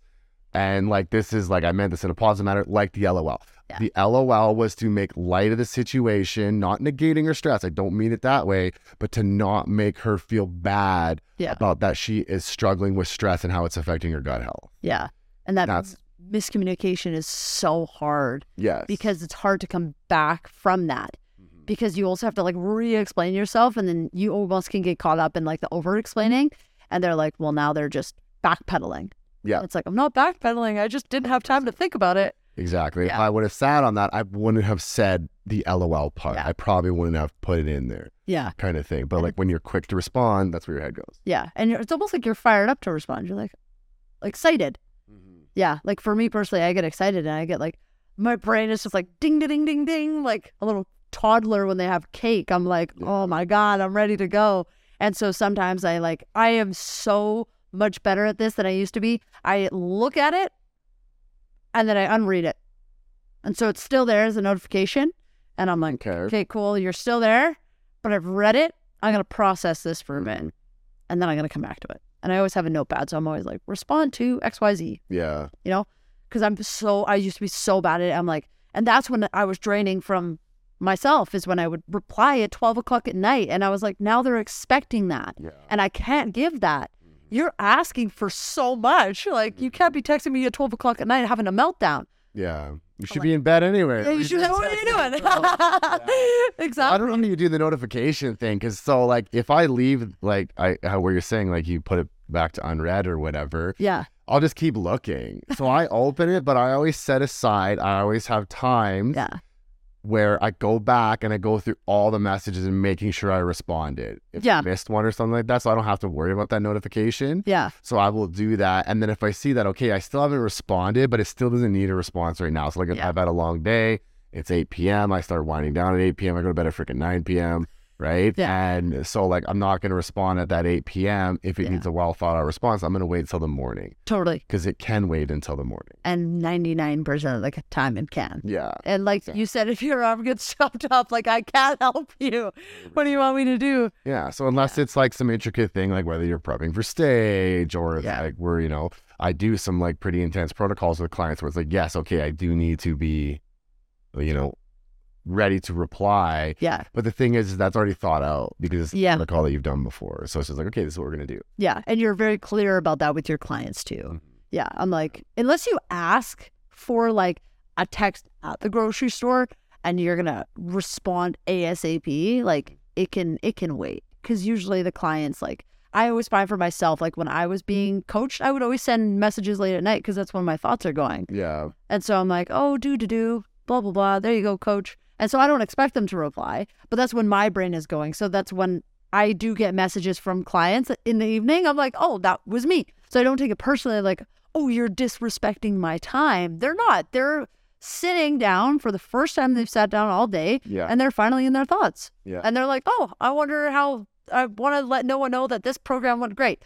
Or maybe I have a question about this exercise. Like, that's cool with me. Yeah. But it can wait until tomorrow because you're not going to work out at 6 a.m. Yeah, exactly. Yeah. So to finish off here, though, I want to ask, you said the words that you regret moving in with that ex. Yeah. Do you actually, though, or do you feel that corny cliche that everything happens for a reason? And do you feel if you hadn't have done that, that you would be where you are now? No, I definitely say it as a corny cliche. Like, I'm glad that it happened because it taught me a lot. It also gave me a lot of perspective with losing weight, with struggling with mental health and binge eating and all those things that kind of like came all at once that were already in me that I didn't realize. And so I was too busy being on my own and being single and working to realize that. It took me time to be with somebody else who wasn't the right fit for me, who also brought out the worst in me to realize, oh, this is the dark side that you have to focus on healing. I think that's an overused term, but like to work on yourself. And so I would say like, I'm grateful for that experience. And I honestly, like, I don't forget about that person and that experience, but I kind of like push it off. Like I use it as like my fitness journey. So instead of taking like, oh my God, I wasted all this time with this person, it didn't work out, blah, blah, blah, I'm upset by that, it's affecting me now. I'm like, no, I have a pretty great story from that now I can use moving forward. I'm grateful that I learned that, you know, like I wouldn't take that back. And it also taught me a lot about what I want from myself in a relationship, how to actually have a relationship moving forward too with other people. I have been single since then because it took me so long to realize like, oh, you always go after the wrong person. Okay, why is that? So it takes time to be alone and to actually sit in that discomfort to realize what you need to feel comfortable within yourself, to then invite somebody else into your life to complement that, for you to complement each other. Yeah. Okay. Yeah. Like I said, you're young, so you still got lots of time for that. And like, you know, I think I don't know if you can like say the same for yourself, but for me, like it's very hard to find somebody that fits into my lifestyle. Yeah. But I'm the kind of person that will speaking of having a stroke, sabotage that for that other individual. Yeah. So like I said, I go to bed 9 p.m. every single night. I'm up at 5 a.m. every single day. I have the exact same routine, right? Yeah. And if I bring someone into my life, they're going to want me to stay up later. Yeah. They're going to want to go out and eat food. They're not going to want to, like, some days I just want to lay around. Like, I don't get a break usually. And so, like, to find an individual that understands that is very difficult right now, and it takes away. And so that's why I think, like, you either, as an entrepreneur, you either need nobody or somebody that is building with you. Yeah. Right? And which I find, like, especially because you look at the dating realm right now, you're talking like dating apps and all this kind of stuff. I find like that's next to impossible almost. Oh, definitely. Right? Like I had a girl, one of her biggest complaints was that I let the dog sleep in the bed. Like, what? And like, understandably, so, dogs are dirty. Pepper rolled in hot sauce the other day. Like, did she actually? Yeah, at the park. I'm like, who the hell has hot sauce at the park? But anyway. What the fuck? Homeless the man. thing is, we could have had this conversation, and like if I really cared about you, I would have taught the dogs to not sleep in the bed. Yeah. Right. And so like, but that stress takes away from your life. And it's like, so you either need to find somebody that will like support you and help you grow, which I just don't think is really all that possible right now. No. Because going back to what we started in the beginning, social media, comparing. Yeah. Right. It's really hard to find someone who's like willing to be like, okay, look, this is what you need from me. I can give you that. Yeah. But then someone's got to be selfish if you're building a business. Oh, definitely. And that's always been my biggest hardship in regards to finding somebody too, because you're right. You either need somebody that's going to build with you or you're alone. Yeah. Yeah. And there's nothing wrong with that. No. Like, other than the fact that, yes, social isolation does cause inflammation. I always like put that out. So I always say like, try not to entirely isolate yourself. But I get the whole mentality of like, keep to yourself and get the work done. Yeah. And that's what I've had to do since I started this podcast. Like that was that defining moment was like, okay, because I haven't dated somebody, like I've been in a relationship for almost 4 years now, I think. But then obviously like you go on dates on and off kind of thing. But I've dated somebody for, I think it's got to be 5 months now. Yeah. Right. And it was nothing against the last person that I was seeing. It was just, I like straight up told her, I was like, look, like I want you to come over, meaning I'm going to stay up late. Yeah. And I can't do this anymore. Yeah. And it's not that you're not worth it. It's just, I am going to be a sinking ship if I continue to do this. Yeah. And then you're not going to want to be with me anyways. Yeah, exactly. So you like me for who I am now, and this is what I do to be who I am now. And so either you're on board and you support it, and there's always going to be a little bit of compromise in some circumstances. Like, you get it. Like, it's a very selfish lifestyle. Bodybuilding also is a very selfish lifestyle. I have had people roll their eyes at me at the fact that I am weighing my food at 8 p.m. at night. And they're like, babe, why can't we just go out for dinner? Well, if you want that, go find somebody else, because I'm not going to do that. Mm-hmm. Like, no, sorry, kiddo. Like, that's not going to work. Well, and the thing is, too, is like you said it yourself, like you were with that individual who they also like to eat. So yeah. You're feeding each other. Yeah. So it's one of those situations too where it's like, it's like very difficult to find like-minded individuals, and you think they're like-minded, but then you don't truly know until you start to get involved or whatever. And so I've had that a lot. Yeah. Every man I've dated in the last year has been like, I love that you run your own business. I love that you're so ambitious. And then when it comes down to it, they're like, why don't you have time for me? I'm like, I don't have time for myself. Yeah. Well, and isn't that like a big proven psychological phenomenon with men and women? Like, men are attracted to the woman that is like a hard work and everything, but then once they get involved, it's just like it does a complete 180. Yeah. And then all of a sudden they like become insecure, or, because like for me, like I've always felt like I've been a good hype person. Yeah. Even for like whatever it takes, like I would love to see my significant other make more money than me. Yeah. You know what I mean? But until you're actually in that realm, is that how I truly feel or whatever? Yeah. I think I do. But do I actually? Yeah, but do I actually, And so it's like one of those situations where, it's like even like OnlyFans. Like I told my ex, I was like, I 100% support you. Like, you should do something because like money was an issue. Yeah. I was like, why don't you just do this or whatever kind of thing, right? So then I thought I was okay with this. I met a girl and we were hanging out and I creeped her Instagram with her and then I found the shit on OnlyFans. But I was like, this is awesome. Like I'm proud of you. You're just doing what it takes to survive. She said it helped me pay my rent because I wasn't able to pay my rent. Yeah. And I said I'm 100% supportive of that. Well, then curiosity got the best of me, so I checked it out, and it was stuff I really did not want to see. So the thought of a woman doing OnlyFans solo seemed totally fine. With others, that's where kind of like I was like, okay, maybe I'm not okay with this then. Right? Maybe I'm not okay with this. And then you learn something about yourself. You're like, now I know I should not be asking for this. Yeah. And so like I was like, okay, well, until you're actually in that situation. You have no idea. You have no idea. So it's like a lot of people like you play up. You're like, hey, this is what I do with my life. I weigh my food at 8 p.m. and you're going to have to be okay with that. Yeah. And then you're like, oh, hell yeah. I'm okay with that, right? And then one night they're over at 8 p.m. Yeah, why are we not ordering food? Yeah. Why are we ordering food? And I've had it the other way around where I've also tried to like see somebody who's also building, but it's different. It's like they're an entrepreneur, not an entrepreneur. So like, I've never heard that word. Yeah, so entrepreneur would be like if you're working within a business. Okay. And you're trying to move up within the business. That's different because it's still like the schedules don't align. So like you're going to be at work until 12 p.m. But like you and I, it's like, okay, yeah, well, I still want to be in bed at a decent time. I still have to wake up early. Okay, well, am I going to see you tonight? Probably not. If you're going to be at bed or if you're going to go home at 12 o'clock at night, or if you're always busy. And then you run into people who make like false, like where their words speak like just shit and their actions just don't follow through. Mm-hmm. They're like, I want to see you. I'm like, all right, I will make the time. If I actually want to see you, I will make the time. Yeah. This is my schedule. I'll fit you in at this time. If you actually want to see me at this time. Mm-hmm. Oh, well, that doesn't work for me. Like I am so like the whole dating pool, like we've talked about it on our podcast too.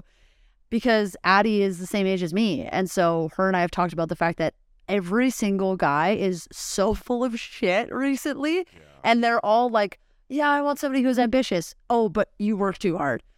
I want to go out on the weekend. Well, I don't want to go out on the weekend. I work 7 days a week. You think I can go out on the weekend?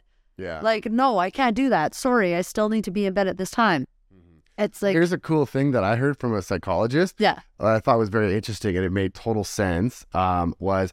Here's the problem with the dating pool right now, other than social media and like comparison and whatnot, is let's say I owned a store and I sold jam. Yeah. And you came into my store and I was only selling 5 different types of jam. Yeah. You're going to come in there and you're going to like probably ask me some questions, taste some jam, whatever, but you're probably going to walk out with a jar of jam. Yeah. If you come into my store and I have 500 jars of jam, you're going to be overwhelmed. You're probably not going to leave with a jar of jam. There's too much jam. Right? And so like kind of like resonated. And then I really thought about it. What happens when you go on Uber Eats? What happens when you go on Netflix? There's like unlimited movies and unlimited restaurants to eat from, but you can't pick because there's so many out there. Right? And that's what's happening with the dating pool. Yeah. So, right? It's like, especially for women, because like I'll never forget, like when I was on the dating apps, like I vowed to myself, I'll never go on the dating apps again. They really like diminished my confidence and affected my psychology. But like when I was living with a roommate a couple years ago, I maybe had, I don't know, 6 matches. Everyone gets stunned by how little of matches I have. I like never get matches on dating apps. That's actually so crazy. But then like I was like, her and I were talking and she had like 600 matches, right? And I was just like, this is why, like, you know, you like, I'm not negating or faulting people for being picky, because you have that opportunity. But at the same time, it's like, it goes back to that compromisation, you know, like you'll probably always be searching for that jar of jam because it's never just sweet enough. It's true. It's never just, what else? Texture? I don't know. Yeah. What is jam? It's not spreadable enough. Why are there seeds in this one?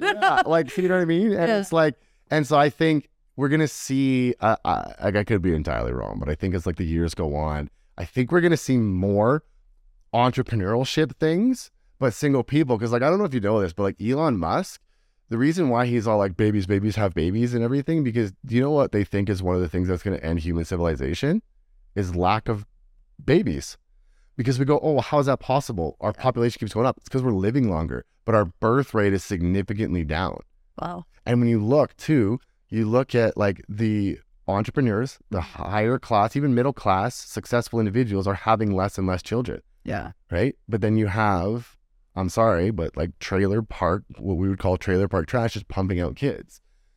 And so this is why they think one of the either natural disaster, I don't know if meteorite or whatever, how you classify it, falls into that. Yeah. But one of the top 3 is for the loss of civilization is just not repopulating. Wow. I didn't even realize that. Yep. Yeah, because like I said, yes, our population is going up because we are living longer. Yeah. But if you look at the birth rate has gone down. Like for me, like I'm infertile and I'm probably sure there's probably something I do to change that, but I have no reason to like make that attempt right now. Yeah. And so like for me, for kids is like, is it going to be possible? But I don't really care at this point because I'm not with anyone. Yeah. Right. And then you talk to other self, like, do you plan on having children?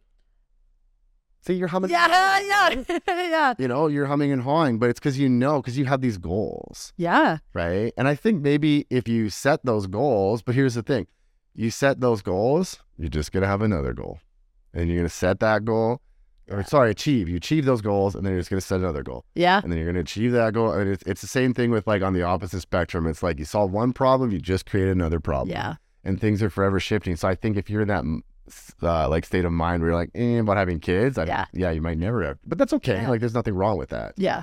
But that's the reason being is because I'm like, I have these things I want to do in life before I bring something else into the picture. Yeah. That'll drastically change everything where I can't be selfish anymore. Yeah, exactly. And so right now my life is very selfish. I love it. I love it. Yeah. And like it's revolved around me and Lola and that's about it. Yeah. And my clients. And I love that. And so I forgot her name was Lola. Yeah. Yeah. Oh my God. The weed. I always call her the weed though. And everyone laughs at me. They're like, is it actually the weed? I'm like, it could be. It's Mrs. Ween.